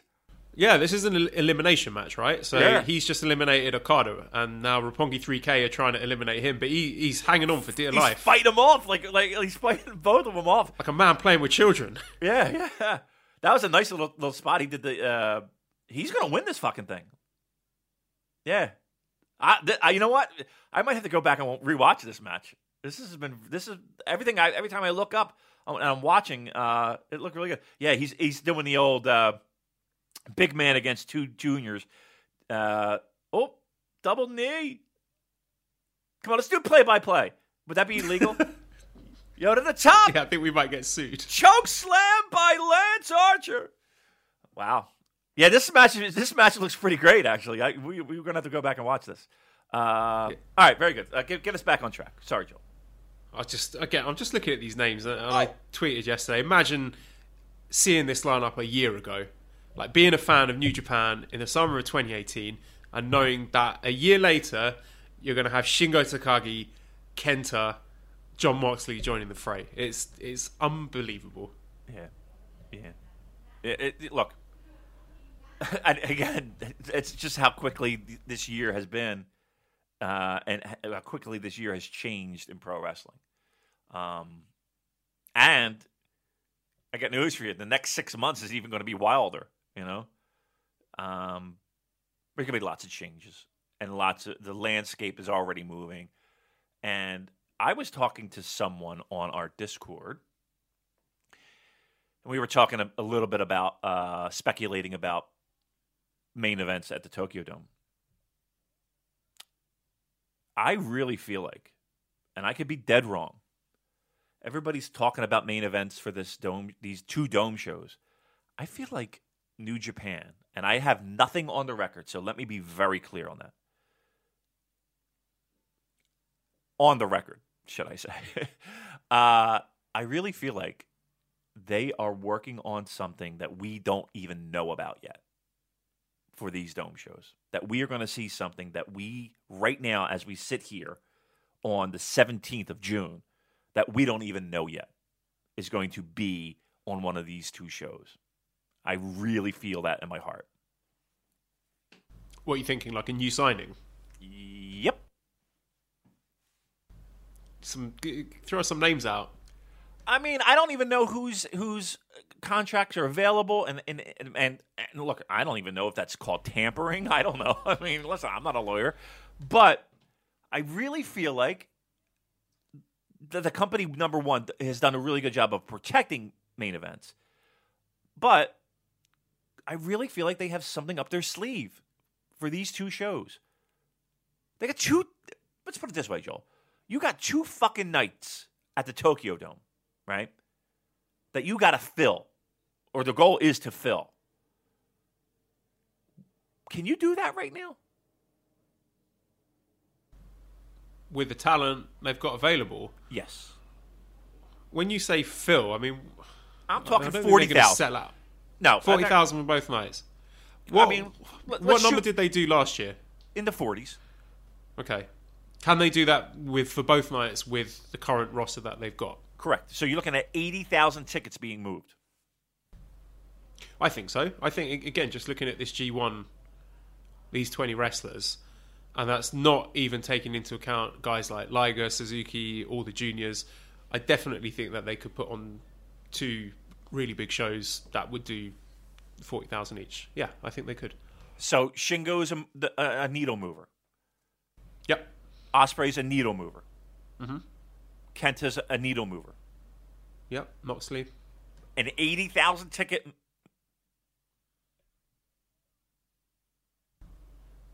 Well, it doesn't need to be 80,000, does it? I mean, it's just got to... You'll get 2 nights at the Dome. Well, it's just got to be good enough to make people want to buy a ticket for that night, doesn't it? It's, I mean, 40,000 and 40,000, so... 80,000? Yeah, but it's not like 80,000 on one wrestler. It's not like new... Right. I understand. It's not like you just need 40,000 to buy 2 tickets.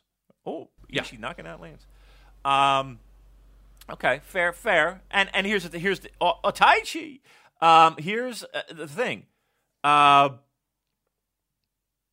You can assume that if you're buying one, you're buying 2.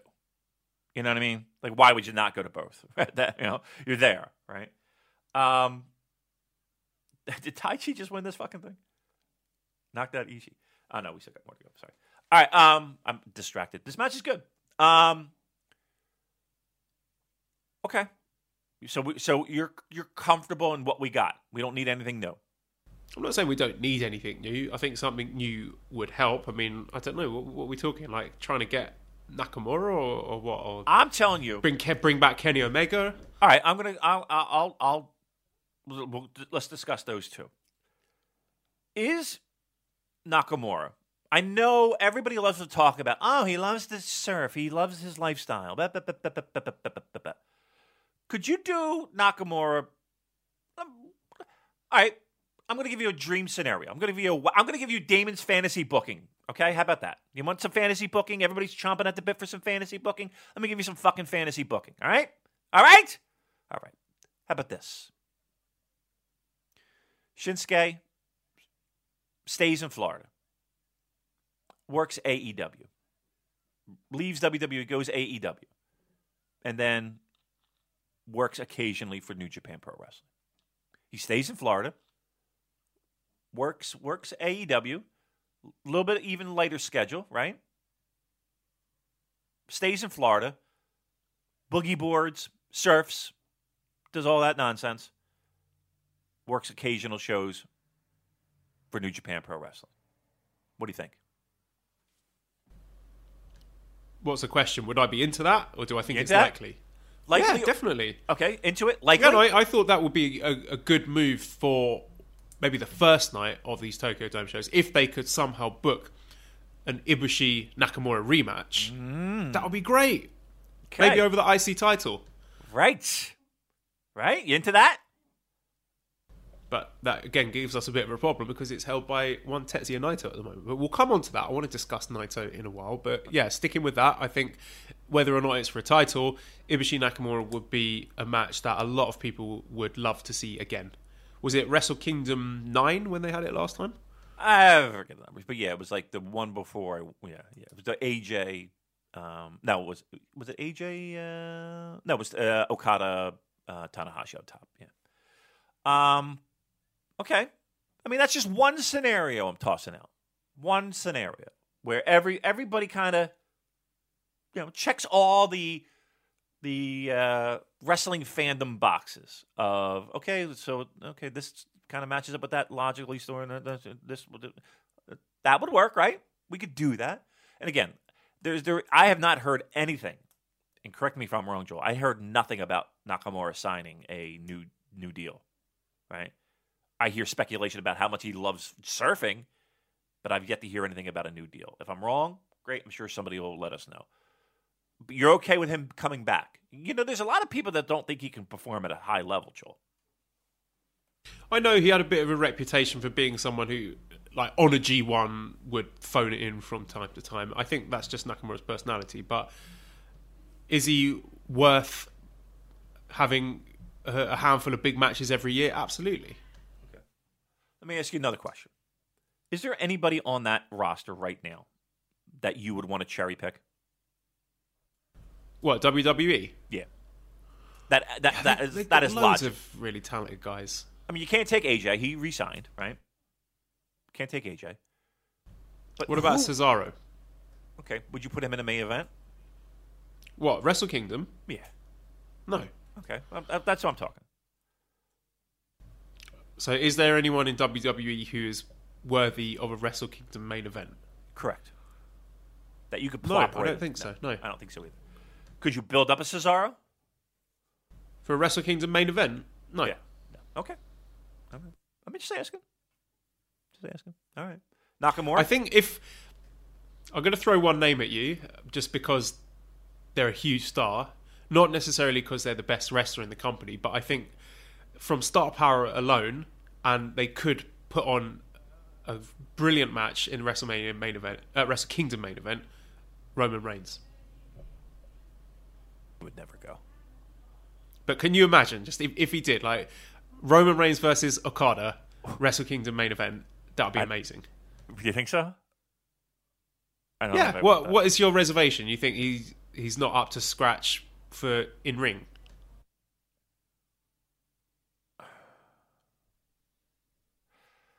I've yet to see it. Let's put it that way.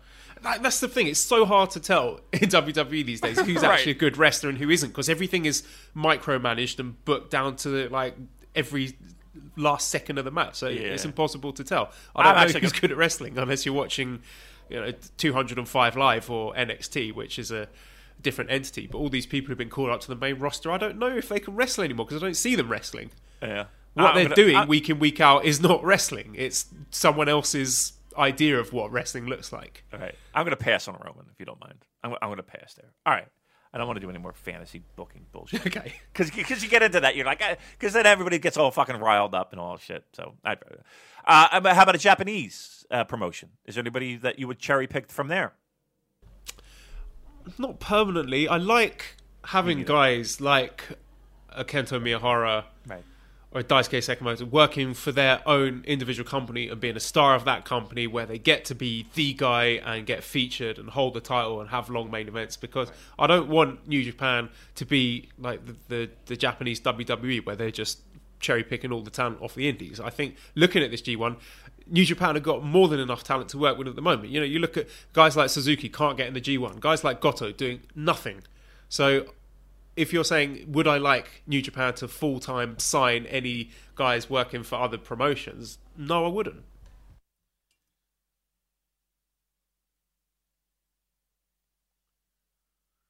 I'm definitely in the same boat. I had you on mute for a second. I'm definitely in the same boat. I don't want to see. I would the idea and the dream matchups aside. I'd rather, like, if it's a one-off, it might be good. But then again, I don't want to hurt any other promote. I don't know. Yeah, I would not do that. All right, good. So we're both on the same page. Okay, we went off in 5 different directions, and of course I'm good at that. Sorry about that. All right, where are we now? All right, Wes says, realistically, I don't know if we answered this already. Realistically, how many points does Moxley end up with now that the blocks have been announced? I think Moxley ends up with a winning record, and the fact that it seems to be slotted into the co-main against Juice, Moxley, I could see 10 points, I would say, for Moxley. Winning record. I would say winning Maybe record. Juice spoils him. Yeah, I would say winning record. in the mix. Maybe not quite top of the rung, but in the mix. Yeah, I think you have to. You're not gonna give him a losing record. So those main events we got for the two Budokan shows, Okada versus Ibushi and then Naito versus White. Do you think that's going to be for all the marbles? Are those going to be the two top boys in each block, points-wise, when it comes to that? Yeah, I agree. Yeah. I think those again. That's why we always kind of focus on that last night, because they mean something. It's going to tell a tale. Unfortunately, New Japan kind of shows their cards a little bit when it comes to that kind of stuff, but you have to think that there's some relevance to that. So yeah, those are your big boys in G1. Yep. All right. So what do you think the final will be? Well, you don't think there'll be any surprises? You think do you think they monkey wrench you and they throw a Jay White in there? I don't think so. Again, my next question was going to be, who do you think the winner is? And I think Naito is going to win this G1, and I'll go into my reasons in a bit. But then Naito would have to be in the final, so I would have Naito winning the B block and winning the G1 overall. It's difficult to pick who his opponent would be in the final, because I don't think it will be Okada. You're not going to do Okada Naito in the G1 final. You could either have Ibushi winning the block and you get an Ibushi Naito rematch in the final. God knows what they're going to do to each other. Then maybe we've seen that too many times. I think we've seen that too many times. Why would you not do Okada? You feel like you're just giving it away, that's your Wrestle Kingdom main event. Okay, but you're not going to do rematch,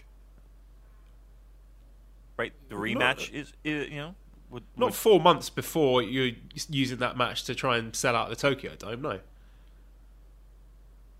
So, to go back to the question then, I think it could be Tanahashi. I could see Tanahashi squeaking through and your G1 final being Tanahashi versus Naito, because it's a match that was great. They had a series of 3, I think, in 2017, Wrestle Kingdom Dominion and G1 block final.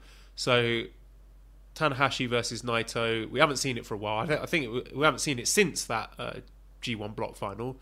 So I don't know how we get there. Again, maybe we go with Okada Ibushi going to a 30-minute draw and Tanahashi squeezes in. But yeah, that will be my prediction. I'm going to stick my neck out and say Tanahashi Naito in the final and Naito wins. That's not bad. What about you? Naito wins. I don't have a problem with Okada Naito in the final. What? Really? 4 months before you're going to do it as your main event for Wrestle Kingdom? And the rematch being, Naito proves that he could beat Okada. Naito wins G1. And that you've instantly given super credibility to Naito that he can beat Okada, right? And then to put the cherry on top, at the Dome, Naito gets the title. I don't think they've ever done that before, have they? Where the G1 final is the same as the Wrestle Kingdom main event. Probably not. To me, that's burning the match. I really? Can't see it personally. You don't think the rematch would be better than the first time? Well, it's already a rematch. They've had 8 matches or something as it is. So I think the fact that we haven't seen it since Wrestle Kingdom 12, you're waiting 2 years for it. I think that's long enough to keep it on ice. I think there's absolutely no reason to put it in your final. Yeah, you're probably right. Here's another thing to think about. So you're saying Tanahashi, huh? Either Naito Tanahashi or Naito Ibushi, and I'm leaning towards Naito Tanahashi because, again, just we haven't seen it for 2 years. Yeah.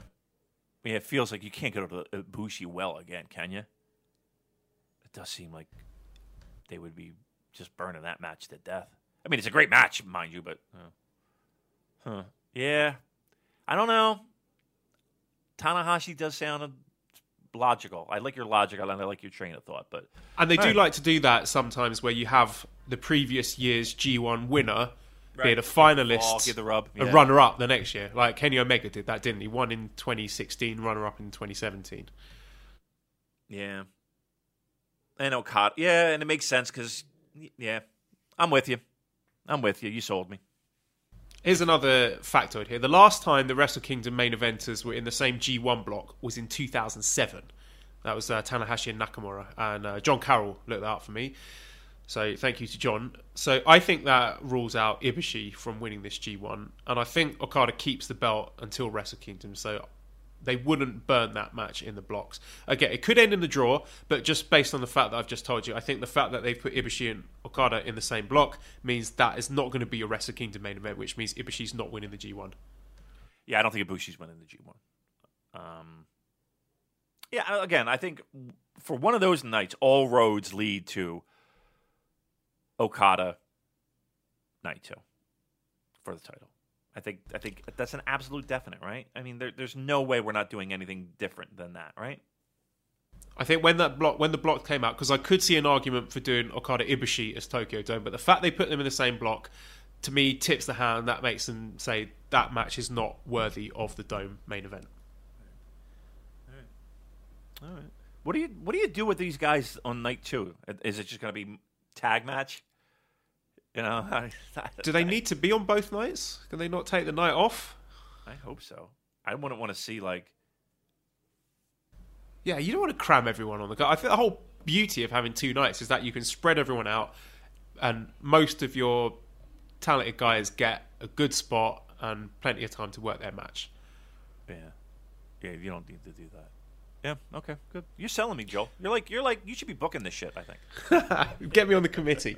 Let's talk about Naito then, because Naito does still have this Intercontinental title, which is a bit of a wrinkle, a bit of a hurdle, because you'd think that they want that IC title in a separate match at Wrestle Kingdom. But in the build-up to Wrestle Kingdom 8, Naito defended both his Wrestle Kingdom title shot and his Never Openweight title at the same time against Masato Tanaka at Power Struggle. So the precedent is there for a title holder to have not only the briefcase but also a singles title. So what are your thoughts on Naito 2 belts? I say do it. I think it would make for a great story, and you could tell the story where Naito needs the Intercontinental title that he's previously reviled, but now he's embraced it and he needs that title to help him win the big one. And then at the end of the Wrestle Kingdom Night 2, he's there in the middle of the ring holding up both titles with all the confetti, and him being the first ever, I think it will be the first ever double champion, would help distinguish him amidst the mega reigns of Okada Tanahashi, because Naito's never going to be doing 12, 13 defenses or whatever, but to have him being this guy was the first and only ever double title holder, I think would be very special and would be quite fitting for Naito. So what do you think of the likelihood of that happening? My only argument with that, my only challenge with that is that you have 2 titles, and only one of them are really going to be defended, right? Like you're as we like to say, you're burning an opportunity for a great match on one of those 2 shows, right? Or does he have a match on both? Does he defend the IC title on night 1 and then challenge for the IWGP title on night 2? I'm gonna. What if he gets hurt? What, Naito getting hurt? It's not like he wrestles an unsafe style or anything. I can't see that happening. Right, okay. All right.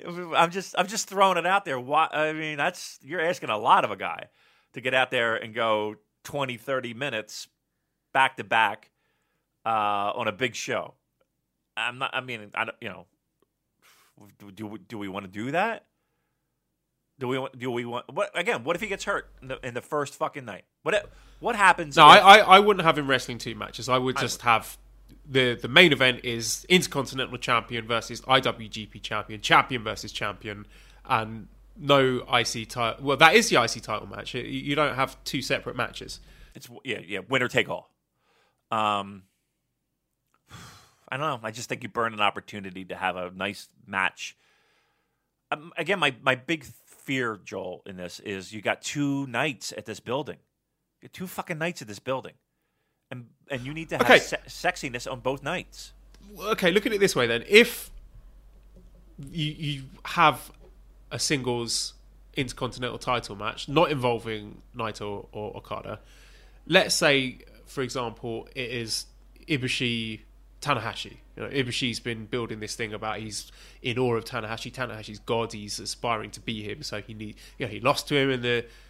He's lost to him in the two most recent matches. I think there was maybe Destruction or King of Pro Wrestling Power Struggle 2017. I forget which one, and then also lost to him in the G1 final last year.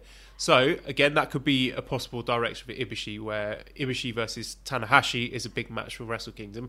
So Ibushi versus Tanahashi with the IC title on the line, or Ibushi Tanahashi just as a special singles match. Do you think having the IC title really makes a difference to numbers, or can they just run that as a special singles match? This is about the only.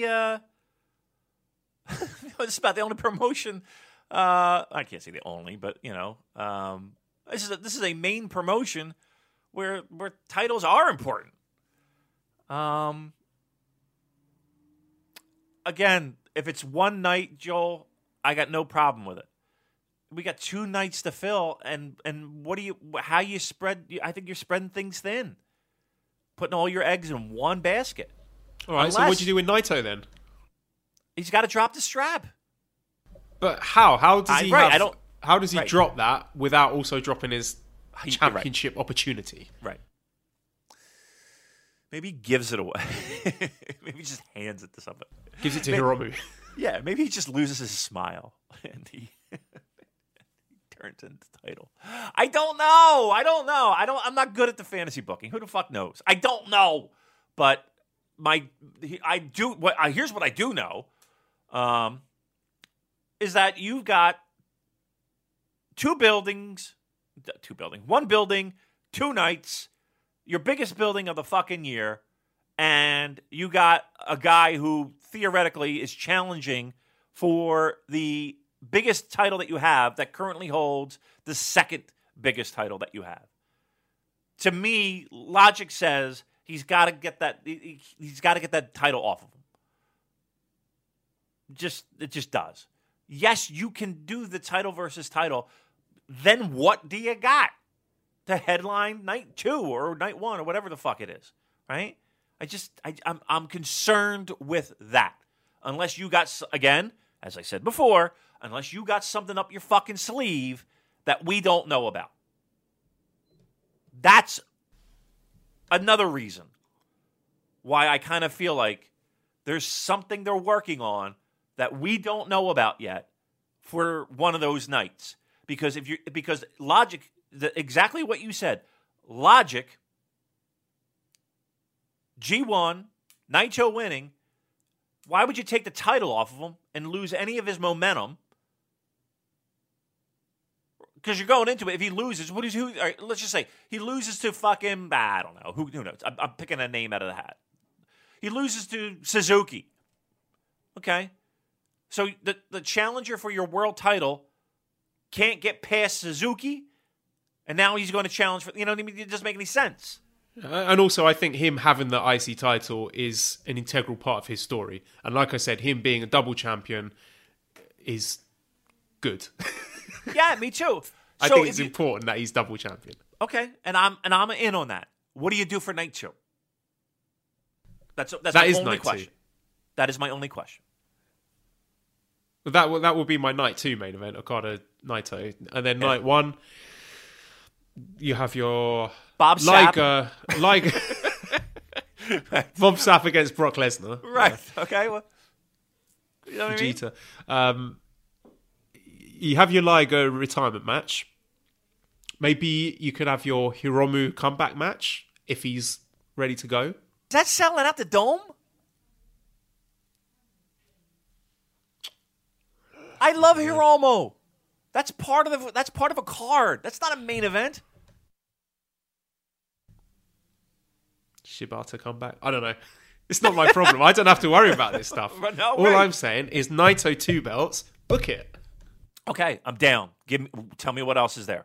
Because if not, I'm going to Robot Restaurant. All right? Okay. Well, there we go. We've laid down the challenge there. Can I move away and talk about something different? You certainly can. Royal Quest. I think someone pins Okada during the G1 to set up a title shot at Royal Quest. Do you think it's ZSJ? Or possibly even Ospreay? One of those two might not be a bad idea. Pins Okada? In the G1. Mm-hmm. Sets to up the earn match. a title match at Royal Quest. Yeah, I think that's I think it's almost an absolute. Yeah, if you're doing your pick'em polls, you might want to look in that world. Gun to your head, is it Zach or Will? Zach, you think they do Will? I don't know. I think they are building up this Ospreay-Okada rivalry because Okada's like his big brother who brought him into the company, and each time he's faced him, he hasn't been able to beat him, and he's been getting closer and closer.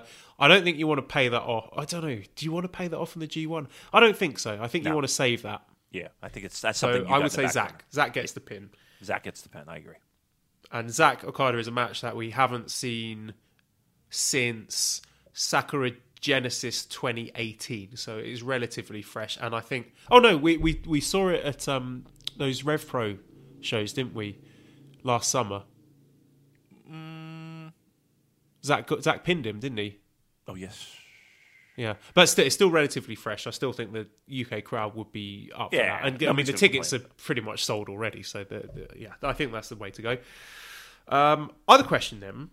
What do you think this means for Wrestler of the Year? Because it seems that my two outstanding candidates are Will Ospreay and Shingo Takagi. And again, they've been put in separate blocks. So it's like the story of this year, them having their little ongoing competition for who can be Wrestler of the Year. So when all's said and done, Damon, how do you think this plays out in terms of Wrestler of the Year? I think the running joke was if Will is in G1, it's gonna be tough to beat, right? Considering his entire body of work, right? Yes, but I think the fact that Shingo's in there as well in the opposite block against guys like Naito and Ishii and Juice and Goto and John Moxley, to me, I have Ospreay slightly ahead, but these guys could be neck and neck during the G1. Mm-hmm. And we're talking just New Japan, right? New Japan Wrestler of the Year, like our awards, right? We're not talking about sure. Okay, are we, or are we talking about everybody? Again, I know there are other people in the mix. I think they're absolutely. Miyahara is having a brilliant year. Yeah. Again, I will definitely listen to other names, but just for the sake of argument, so I don't get people attacking me on Twitter, let's just say New Japan Wrestler of the Year. Right now, Will's got an edge, but Shingo's got an opportunity to really make an argument. Let's put it that way. And how exciting is it that it's technically two air quote juniors? It's pretty good. Right now it's Will though. And Will's in a real sexy block, so I think we'll be okay. The other interesting piece of news was that the opening night of the G1 in Dallas will be slightly delayed on NJPW World for US audiences only. All other nights will be shown live. Obviously, well, please God, Damon, this won't affect you because hopefully we can scrape together enough money from our listeners to get you over to the Dallas show.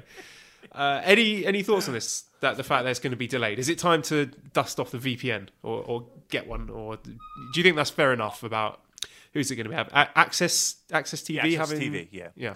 So, I mean, Access TV is a cable channel here in the States. And, you know, I would say a lot of people have it. I mean, it's available on, I would say, most cable stations. And I'll tell you right now, it's probably more people have access to Access TV than they have New Japan World subscriptions. No, it's funny. We got people from New Japan texting us. Satisfied with the Dallas card, Damon? Yes. Yes, thank you, Gato. Thank you, Gato. Yes is the answer to that one. I'll text it back. What were we talking about? What were we talking about, Joe? We just talking Access TV. Oh, Access getting live. Yeah. NJPW. So more. I mean, it's more opportunity. It's more opportunity for eyeballs. So if it's delayed, and it's just delayed for people in the U.S., right? It's my understanding. So if you are in England, or if you're in Canada, or if you're in Japan or China or wherever you're listening to this, you could still watch it on New Japan World live, right? It's for people in the U.S. And all you have to do in the U.S. is turn on your television and go to Access. That's it. So I don't have a problem with this one. Yeah, and, Okay. and here's the thing: it's different from the Fight TV thing because the Fight TV thing is making you pay, right? You're paying $25 to see these Australian shows. Nobody's going to do that. I'm just letting you know. Sorry, no one's going to do that. Okay, done. Tyler says, Damon, will Dallas be the first time you get to see Kenta wrestle live? Huh. I think so. I think so. I didn't see him in Ring of Honor. I missed him. I don't know what was going on in my life that I missed him, but I missed him. I didn't see him on any shows in Japan. This will be the first time I see him live. Yes, it will be. Wow. Okay. I'm even more fucking pumped. Shit. Yeah, first time. And the other question was, does Naito Shingo happening in B Block signal possible LIJ split for Shingo? I tell you what, something we haven't talked about this entire show. How about this Evil thing? What's going on there? They always do that. Last year it was Sanada who didn't want to do the fist bump. This year it's Yeah, Evil. it's true. Do you think it's building to anything? Maybe. I mean, why not?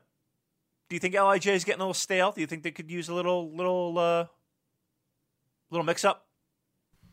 I think we need a new faction. Yeah. And I'm not just saying that to rid My you. balls. But I think there's definitely a space for it. I would like to see, if Kenta is staying full-time, like him getting guys like Goto, maybe Ishii, maybe you can even, I don't know, pull someone out of LIJ like Sanada or someone to make a new, fresh stable. Because I just think things are getting so muddled between Chaos and Hontai. I think there is a space for a new faction to emerge. All right. I don't want a faction. I don't give a shit about that. I don't want another one. It's hard to keep track of. But okay, I just noticed a lot of non-fist bumps from Evil. So again, maybe something we can planting seeds. All right, Booze Leprechaun Nicole says, with 2, possibly all 3 of the matches we've talked all year as being protected being used for Budokan and the increasing likelihood Naito is going to win the G1, what do you see as being the other Wrestle Kingdom main event? So I guess we talked about it a lot. we did, yes. So I hope that's answered the question.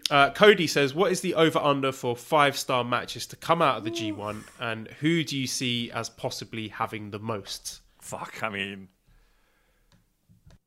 okay, let's sum it up with one question that I'll ask you. I'm going to take that question, turn it into another question, because I like to do that. What, at the end of the day, Joel, what will have a better output of matches? G1 or Best of the Super Junior? I would say G1.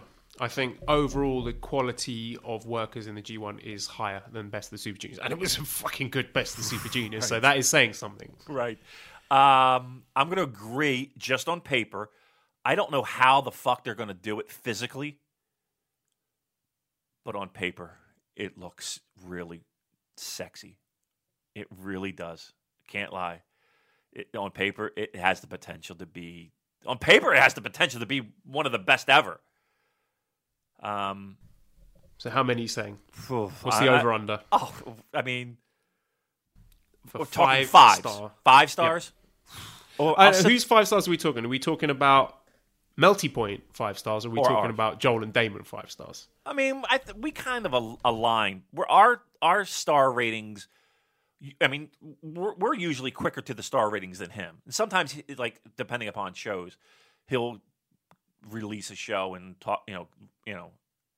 First. It's always Thursday, isn't it? He comes out with his ratings, and I don't go over 5 stars. For me, if you're saying 5 stars, that's a perfect match. Yeah. You're a tough grader. I'm a little bit easier with that. I'm going to set the over under 5. And who do you think gets the most? Ibushi. That's an interesting pick. I don't know. I can still see Ospreay pulling out at least 2 5-star matches. I could see him having more than that. I could see him having 3. 5-star matches. Yeah. I don't know. You think I it's get gonna go over 5? Meltzer 5 stars. Yes, Joel 5-star matches. Yeah, like you said, I'm slightly harsher on the grading. Your students feel it. Can't wait to get out of Joel's class. What do you mean B+? People have to earn their points for me. I like that. Yeah, I think Over 5? There's a lot of sexy main events, Joel. for me, a Joel 5-star rating, I think it's going to be under 5 because for me, the occasion is a big part of it. There's got to be something big at stake. So if it's like a random G1 main event in the middle of nowhere, I'm unlikely to be given that 5 stars. Like 5 stars are usually reserved for like a final, a Best of the Super Juniors final, or a G1 final, or a Wrestle Kingdom big title match, things like that. Spotlight means a lot to you. Yeah. Yes. Under 5. So I'm saying fewer than 5. 5 I'm star going matches. over. I'm going over. And just to win the bet, and there's no bet. Everything's 5 stars right now. Okay. All right, next question. Mike says, knowing that Fale and Yano are important to have someone who can beat anyone in each block, do you think these blocks are as good as can be? I think so. Yeah. I mean, seriously, I think anybody at this point is just nitpicking. Yes. And we love the nitpick. They've made some very tough decisions in keeping it at 20 and cutting out people who weren't up to scratch and cutting out people who are, let's say, quote unquote, too old. So again, I won't look a gift horse in the mouth there. I think they've done a tremendous job. Yep. And you mentioned something there. They had the guts to fucking say no. They had the guts to say no. They had the guts to make the right decisions and say no. That you gotta tip your cap. I'd rather them be frugal and say no than be like, all right, you're a good guy, right? You know what I mean? Like they did the right thing. They did the right thing. And along the similar lines of the previous question, what do you make of Evil and Sanada being in the same block? They have been in the same block before, if I'm not mistaken. So I wouldn't read too much into Evil and Sanada. But again, it wouldn't stun me if they do have at least one person from that LIJ group leaving. All right, Eric says, assuming Suzuki works multi-man in the G1, who would you rather see him second? Archer, Taichi, or Zack, with or without Taka? So who do you think? Did you think Suzuki's working the multi-mans during the G1? Yes. I mean, there's really no reason why he can't do both blocks, right? Doesn't have to stick with one. So yeah, I think we'll see a lot of them. I think we'll see a lot of them in the multi-mans. Sure, why not? And the other question, is this the annual LIJ fist bump rejection angle that is cheerfully resolved, or do you see someone leaving the faction when it's all said and done? Okay, we covered that one. Yep. Ben says, of the 4 members of LIJ, who finishes with the lowest point total? Oh. All right, so between Naito, Evil, Sanada, and Shingo. Evil. I've got a feeling they're going to end up, Evil and Sanada will end up with the same points tally. Below Shingo? That's really tough. It is. I can see them giving them more than Shingo. Just because they're more established in the heavyweight division. Yeah. I don't know. Do you want to have Shingo taking that many defeats? I don't, but I mean, I guess you could have Shingo. Would you want to have him taking the Yano nutshot roll up bullshit finish? No, I really don't. So if he's losing, he's going out on his sword. Yes. Yeah. Yeah. Okay. Yeah. Maybe Shingo ends up with a. Or I wouldn't be surprised if Shingo, Evil, and Sanada do end up with the same point tally. To be fair, but yeah, that'll be my pick. I think they're all going to end up with like 10 points. Angus says most anticipated Yano match. Yano Moxley? versus Taichi could be fun. Yano versus Switchblade. Yeah, Yano Moxley. So is Moxley your pick? You think there's going to be some good quality shenanigans there? I think we're definitely seeing some. Listen, you got Moxley who's coming off WWE. You know what I mean? I'm sure he's worked some fucking comedy matches that you've never seen in the middle of Madison, Wisconsin against whomever. I'm sure he's got some tricks up his sleeve, right? That we've yet to see. So yeah, that to me seems We're talking about fresh matches when it comes to star quality. How about fresh matches when it comes to comedy matches? That might be one of them. Ryan says, who will be wrestling Fale in the worst match in the G1 this year? Now, the one I guess that a lot of people might jump to would be Fale versus Lance Archer. But they had a match in the New Japan Cup last year, which I thought was pretty good. I enjoyed it. I think I gave it 3.5 stars. So, on paper, Damon, what do you think will be the worst match of this G1? Is there any combinations of names there that you think are going to have a stinker, or not even just a bad match, just the least good match? Probably a Fale match would be in the mix, right? I think that's the easy go-to. What do you think? Fale. I know traditionally they have really good chemistry, but I could see Fale Tanahashi this year just being one too many and it kind of falling apart and just getting very sloppy. Yeah, that's, I mean... And at the same time, I could also see Yano versus Taichi being very shenanigans heavy and that receiving a lot of low star ratings. You know, if we're going by consensus, like a cage match or a grapple or something, then that could be one. I would think somebody with Fale. So, yeah, I might have to say Fale Archer might be the one. That might be the one. Or Fale Sonata.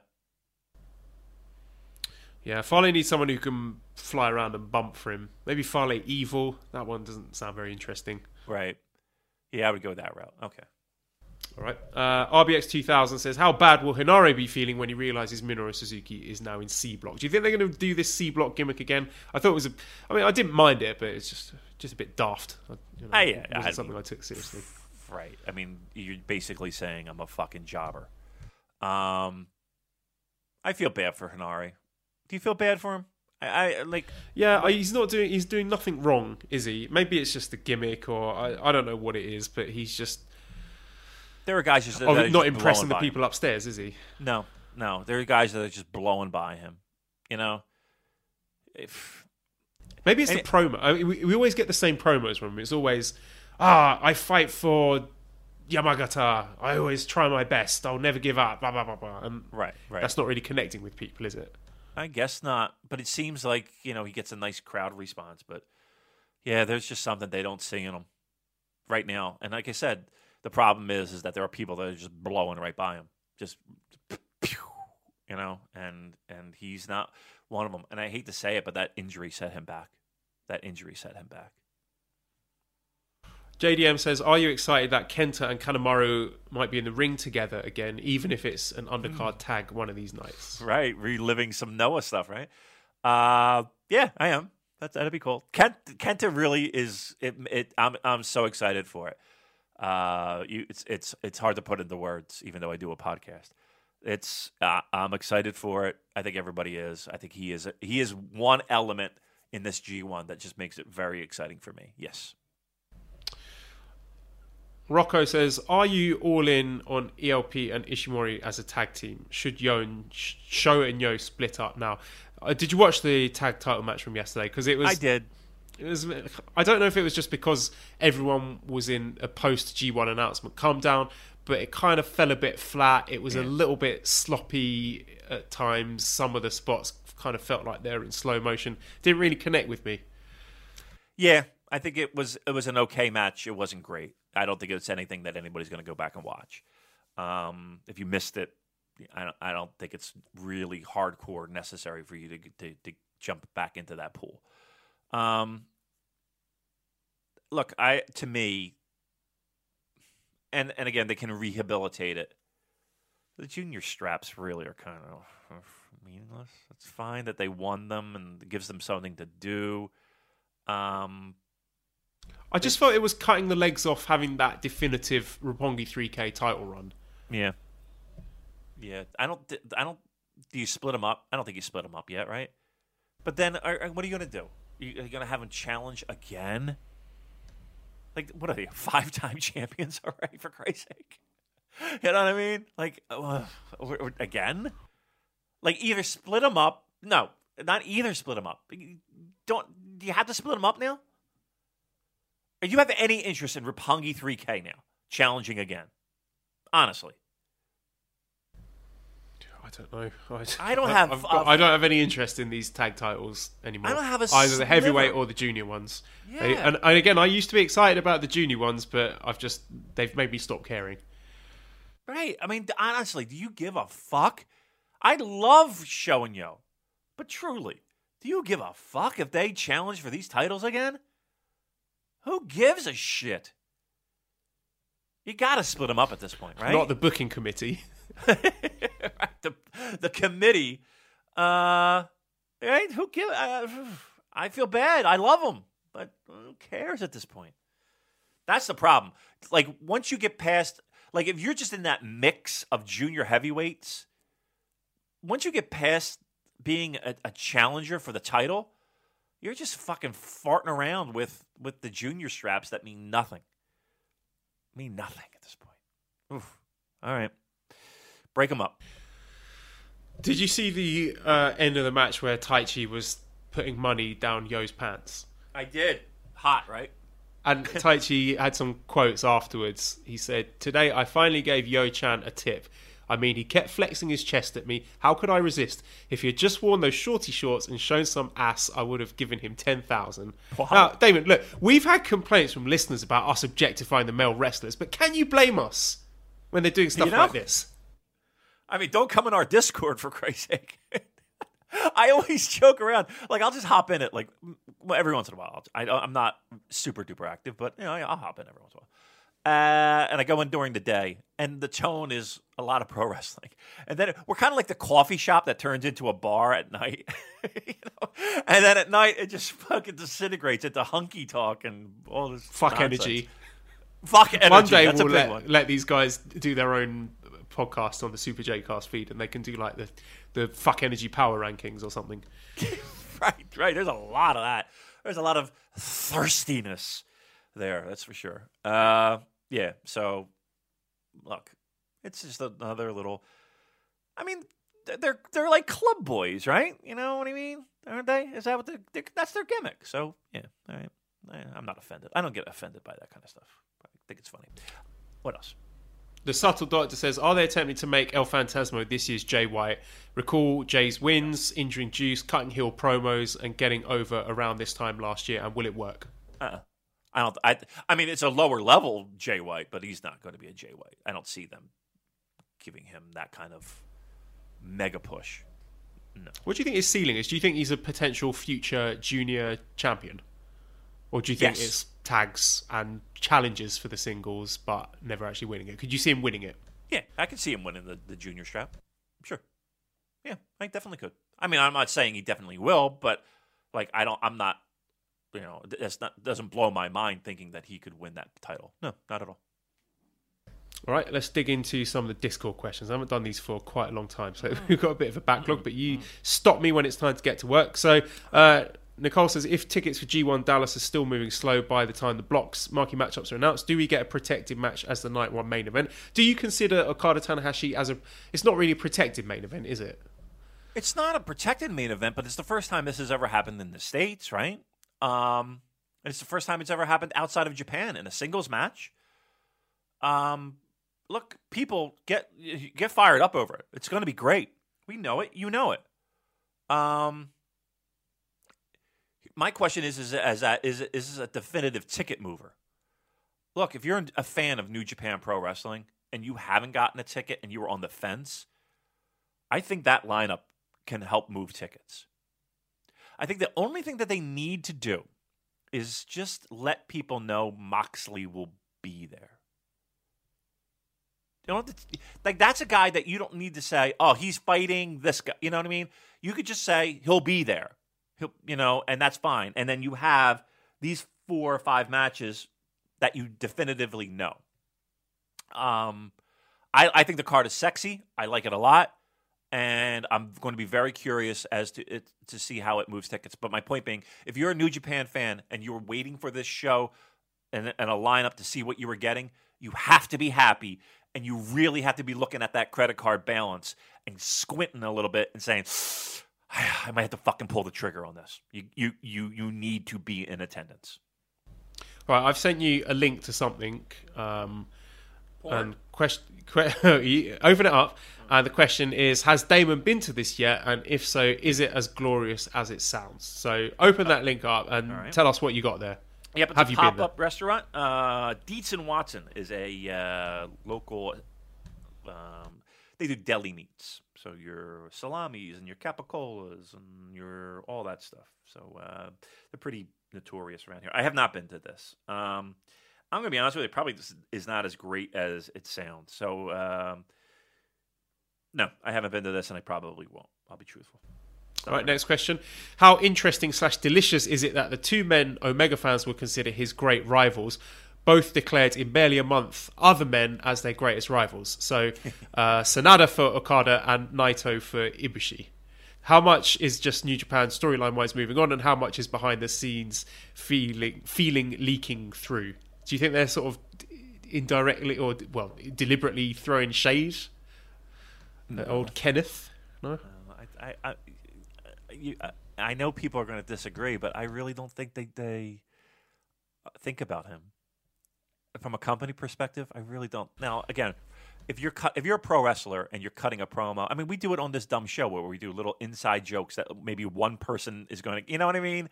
Like, we do it just to fucking make ourselves giggle, and then get a text message and be like, I got it. Yeah, you fucking dick, right? We do that, so I'm sure they're doing that too. But from a company perspective. No, do you think, for example, Okada thinking, I am going to say that Sanada is my great rival to just have a little shot at Kenny Omega? Yeah. Or Ibushi's... Okay, yeah. Yeah, I think so. Yeah, I think it's just a little insider dig, and he'll get a text and be like, go fuck yourself. You know what I mean? Okay. I'm sure that happens a lot. Sure, absolutely. All right, Tyler says, rewatched Omega Okada 1 from Wrestle Kingdom 11 and Nakamura Ibushi from Wrestle Kingdom 9 because they're still amazing after many rewatches. What are your favourite matches to rewatch that don't get old? You know what match I always seem to watch, and it seems to always be on my TV or on my computer, and it's on New Japan World. It's Stan Hansen versus Andre the Giant. It's a really great match. It's probably Andre the Giant's greatest pro wrestling match. I always seem to find that on my TV. It always seems to be on, or on my computer. What else? What else always seems to be on there? That G1 match between Ishii and Shibata, where they just batter each other. Yeah, I always find a way to have that on. I was going to say Muda versus Takada from Tokyo Dome. At the time, it was like the largest gate in pro wrestling. That always seems to. I always seem to find that on my. You know, it's like I'm just randomly looking up. Oh, that's on. Those are the two that instantly pop in my head of two matches that it seems like I always fall back on. So yeah, we'll use those two as an example. All right, next one. If you guys decide to do a Super J-Cast Hall of Fame starting at the Dallas meetup, I vote Fraser as one of the OG inductees. So I second that. More than deserving of a spot in the Super J-Cast Hall of Fame. I'm going to be honest. Would it be super pretentious of us if we did something like that? If we found a way to do something like that? Pretentious, self-indulgent, and very on-brand. Right.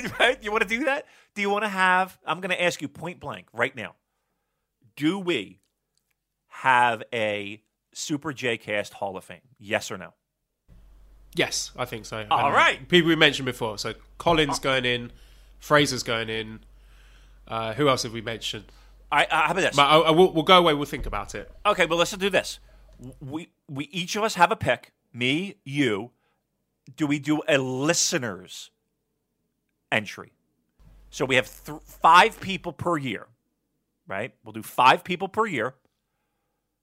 Every year we do it. So it's like right around G1 time, right? So we have like our year-end awards, right? Which makes it.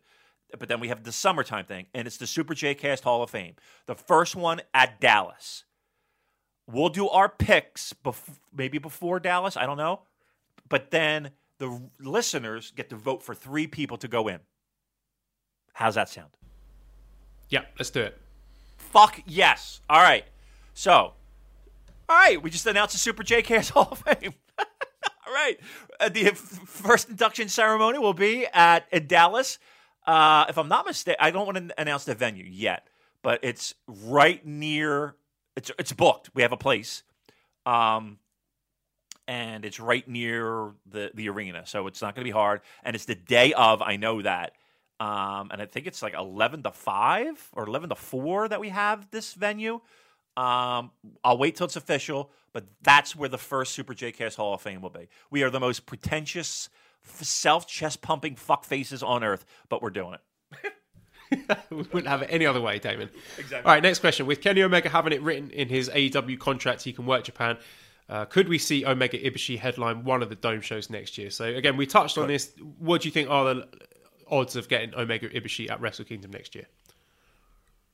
The one coming up. Yeah.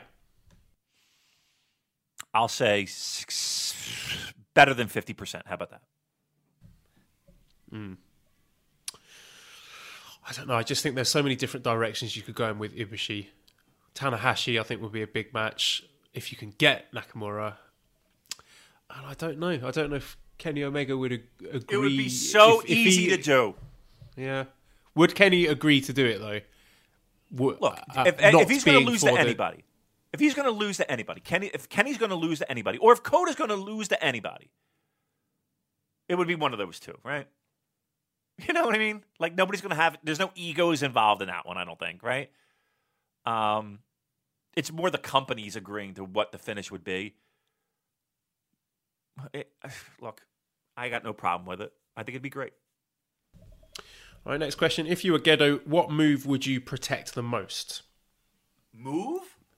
Move, yeah. Which move would you say no one is allowed to kick out of this one ever? If this move hits, you're staring at the lights. Yeah. I mean,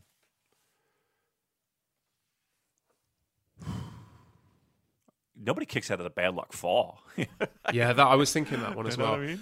Has anyone kicked out of the Kamigoye? No, they have, haven't they? I don't know. The one without the knee pad. Okay, that one. I mean, you kicked out of Destinos, right? Destinos you kick out of. People have kicked out of Rainmakers. It's rare. Yeah. People kick out of Rainmakers. Yeah, people. It seems like people kick out of Rainmakers all the time. Yeah.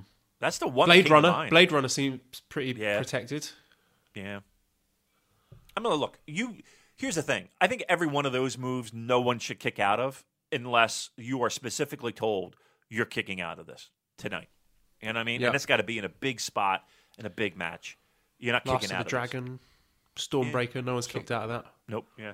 So all those moves, people got mixed up between Made in Japan and Last of the Dragon, but no one's kicked out of Last of the Dragons. But so all those moves are protected. It's just when they do it. But yeah, I mean, those moves are on the list, sure. Next question. Is the US title significantly hurt by the fact that the only Japanese wrestler to compete for the belt was Ishii in the finals of the US title tournament? And well, of course, Yoshihashi challenged for it in ROH a couple of years ago when Kenny Omega had it. Do you think... it feels churlish complaining about the US title at this point because at the moment... I think Juice Robinson did a good job building it up, and I think Jon Moxley has also done a good job in elevating it. Because to me, just the fact that it's round the waist of Moxley coming off the back of a terrific match with Juice makes it seem prestigious to me. I don't know if it's got anything to do with Japanese wrestlers not challenging for it. I just think you need to have good matches with high-profile wrestlers wherever they're from. Yeah, and overall, I mean, with that U.S. title... Look, we know where it is in the position of the company, mind you, but their names have held that title. you know, names have held that title. And I don't think anybody can really complain too hard about the names that have held it. Look, to mix it up, sure, yeah, but I don't think it hurts the title that we really haven't had a Japanese representation challenging for that title. True. Next question. Is Milano Collection 80 the New Japan equivalent of the Spanish announce table in WWE? Yeah, he does seem to get a bit of a battering. A suicide dive from Dragon Lee at the Dominion. Whew. Yeah, he got his ass whipped on that one. Yeah, it does feel that way. I do feel sorry for them because, they're in a very vulnerable spot. They're sitting in a chair, and then they get wiped out by a 230-something pound wrestler jumping through the ropes. That can't be fucking fun at all. Yeah, it does seem that way. All right, 2 more, please. Liam says, would Joel... I'm going to change this to both of us. Would either of you wager this the next time there's a cartwheel death match? So get your phone, Damon, open up the WhatsApp, and have a look at this. It's porn again. Tell us what you can see. Why are you sending me Tell us what you can see. I see a tattoo. There's a Tai Chi tattoo. Is this legit? Somebody really get this? It seems so, yeah. All right. So is the next one going to be a tattoo death match? I thought about that. I don't think you would do it. I think you'd be like, nope, no fucking way I'm doing it. Because here's the thing. At least hair grows back. You know what I mean? What is it going to take, a month or 2 to get back to where you were for hair? Tattoo, man, that's fucking... I don't know. I would never put somebody through that. You know? Especially those people get, like, tattoos, like, of, like, you know, I don't know, something ridiculous that where it's just like, oh. Have you got any tattoos? I don't have any. I have 4. Okay. I have 4. Of course tattoo. You have. Yes, yeah. That's a stupid question. Yeah, I have 4. I have a tattoo of Joel. Scampy. Whoever gets elected to the Super J-Cast Hall of Fame, they're going to. Yep. Damon's going to get a tattoo of them. Yep. Okay. I'm excited for the Hall of Fame now. Oh shit, that's going to be fun. All right, I don't know how we're going to do it, but maybe we need a PA system. We need a PA system so we can do the announcement. We're so fucking pretentious. It's unbelievable. Oh, we stink. We're so great, though. All right. It's all about our entertainment, by the way. So just, we're doing this for us. The rest of you can get fucked. All right. Uh-huh. Okay. You want one more? One more, and then I got to get out of here. I got to get to work. Okay. This is from Aspir on the Discord. If you guys haven't seen this, I want your live reactions to this GIF. Now, I have seen this. Another thing. Damon, I don't know if you've seen it. Open it up from your WhatsApp and tell us Holy what you shit. can see. Woo! Is that Volador? I think it's Aerostar. Or Aerostar. Fuck. I mean, so you know how... All right, so you have the ring, kids, and you know how you have like the lighting rig made out of metal, you know, the posts, and then the lights around the ring, right? Aerostar is diving from the top of that rig onto, I don't even know who they are, but there's like 2 guys that have the daunting task of trying to catch him as he falls. Joel, easily 20 feet. Yeah. I mean, he is high up, and he's just doing a splash, and he wipes out 2 guys. Whew. That is scary shit. Dumb and scary. Wow. Fuck me. Is that Killer Cross at the bottom there who just was no part of that? Yeah. Well out of the way. Yeah, there's one guy who did the old fucking ole. Yeah, they just ran out of the way. Yeah, I can't blame. Oh, my God. Imagine being I got to catch you coming from... And here's the thing. Aerostar's, he's not, like, super small. He seems like he's a bigger dude. Oh, my God. Yeah, you got to check out that. That's pretty crazy. Retweet that out if you could, Joel, because that's retweetable right there. That's tweetable, as we like to say. That's like the golden word of the Super J-Cast these days, isn't it? That's the difference between us, picking off an extra 500 followers on Twitter or not. It really is.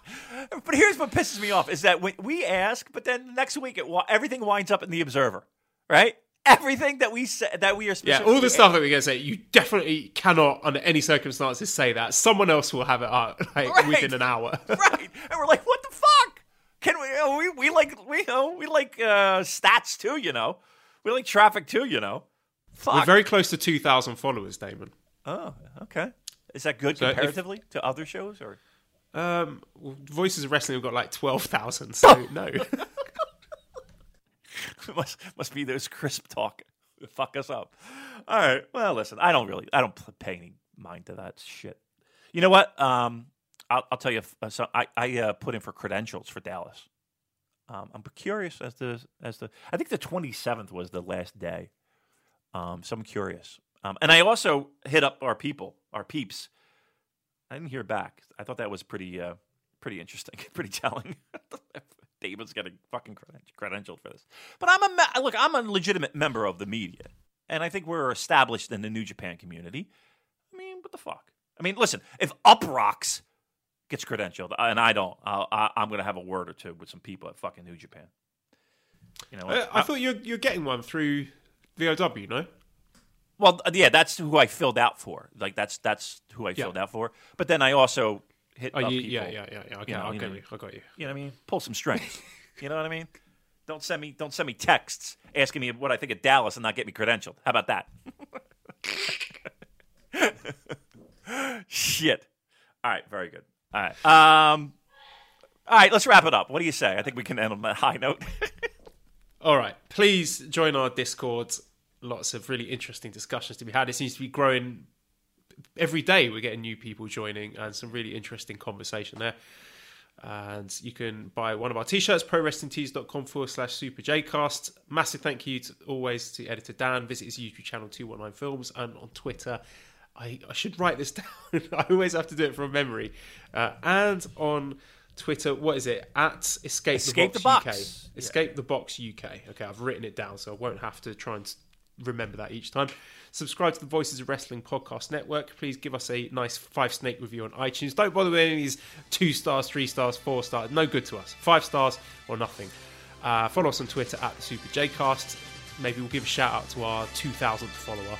Thank you everyone for listening, and goodbye.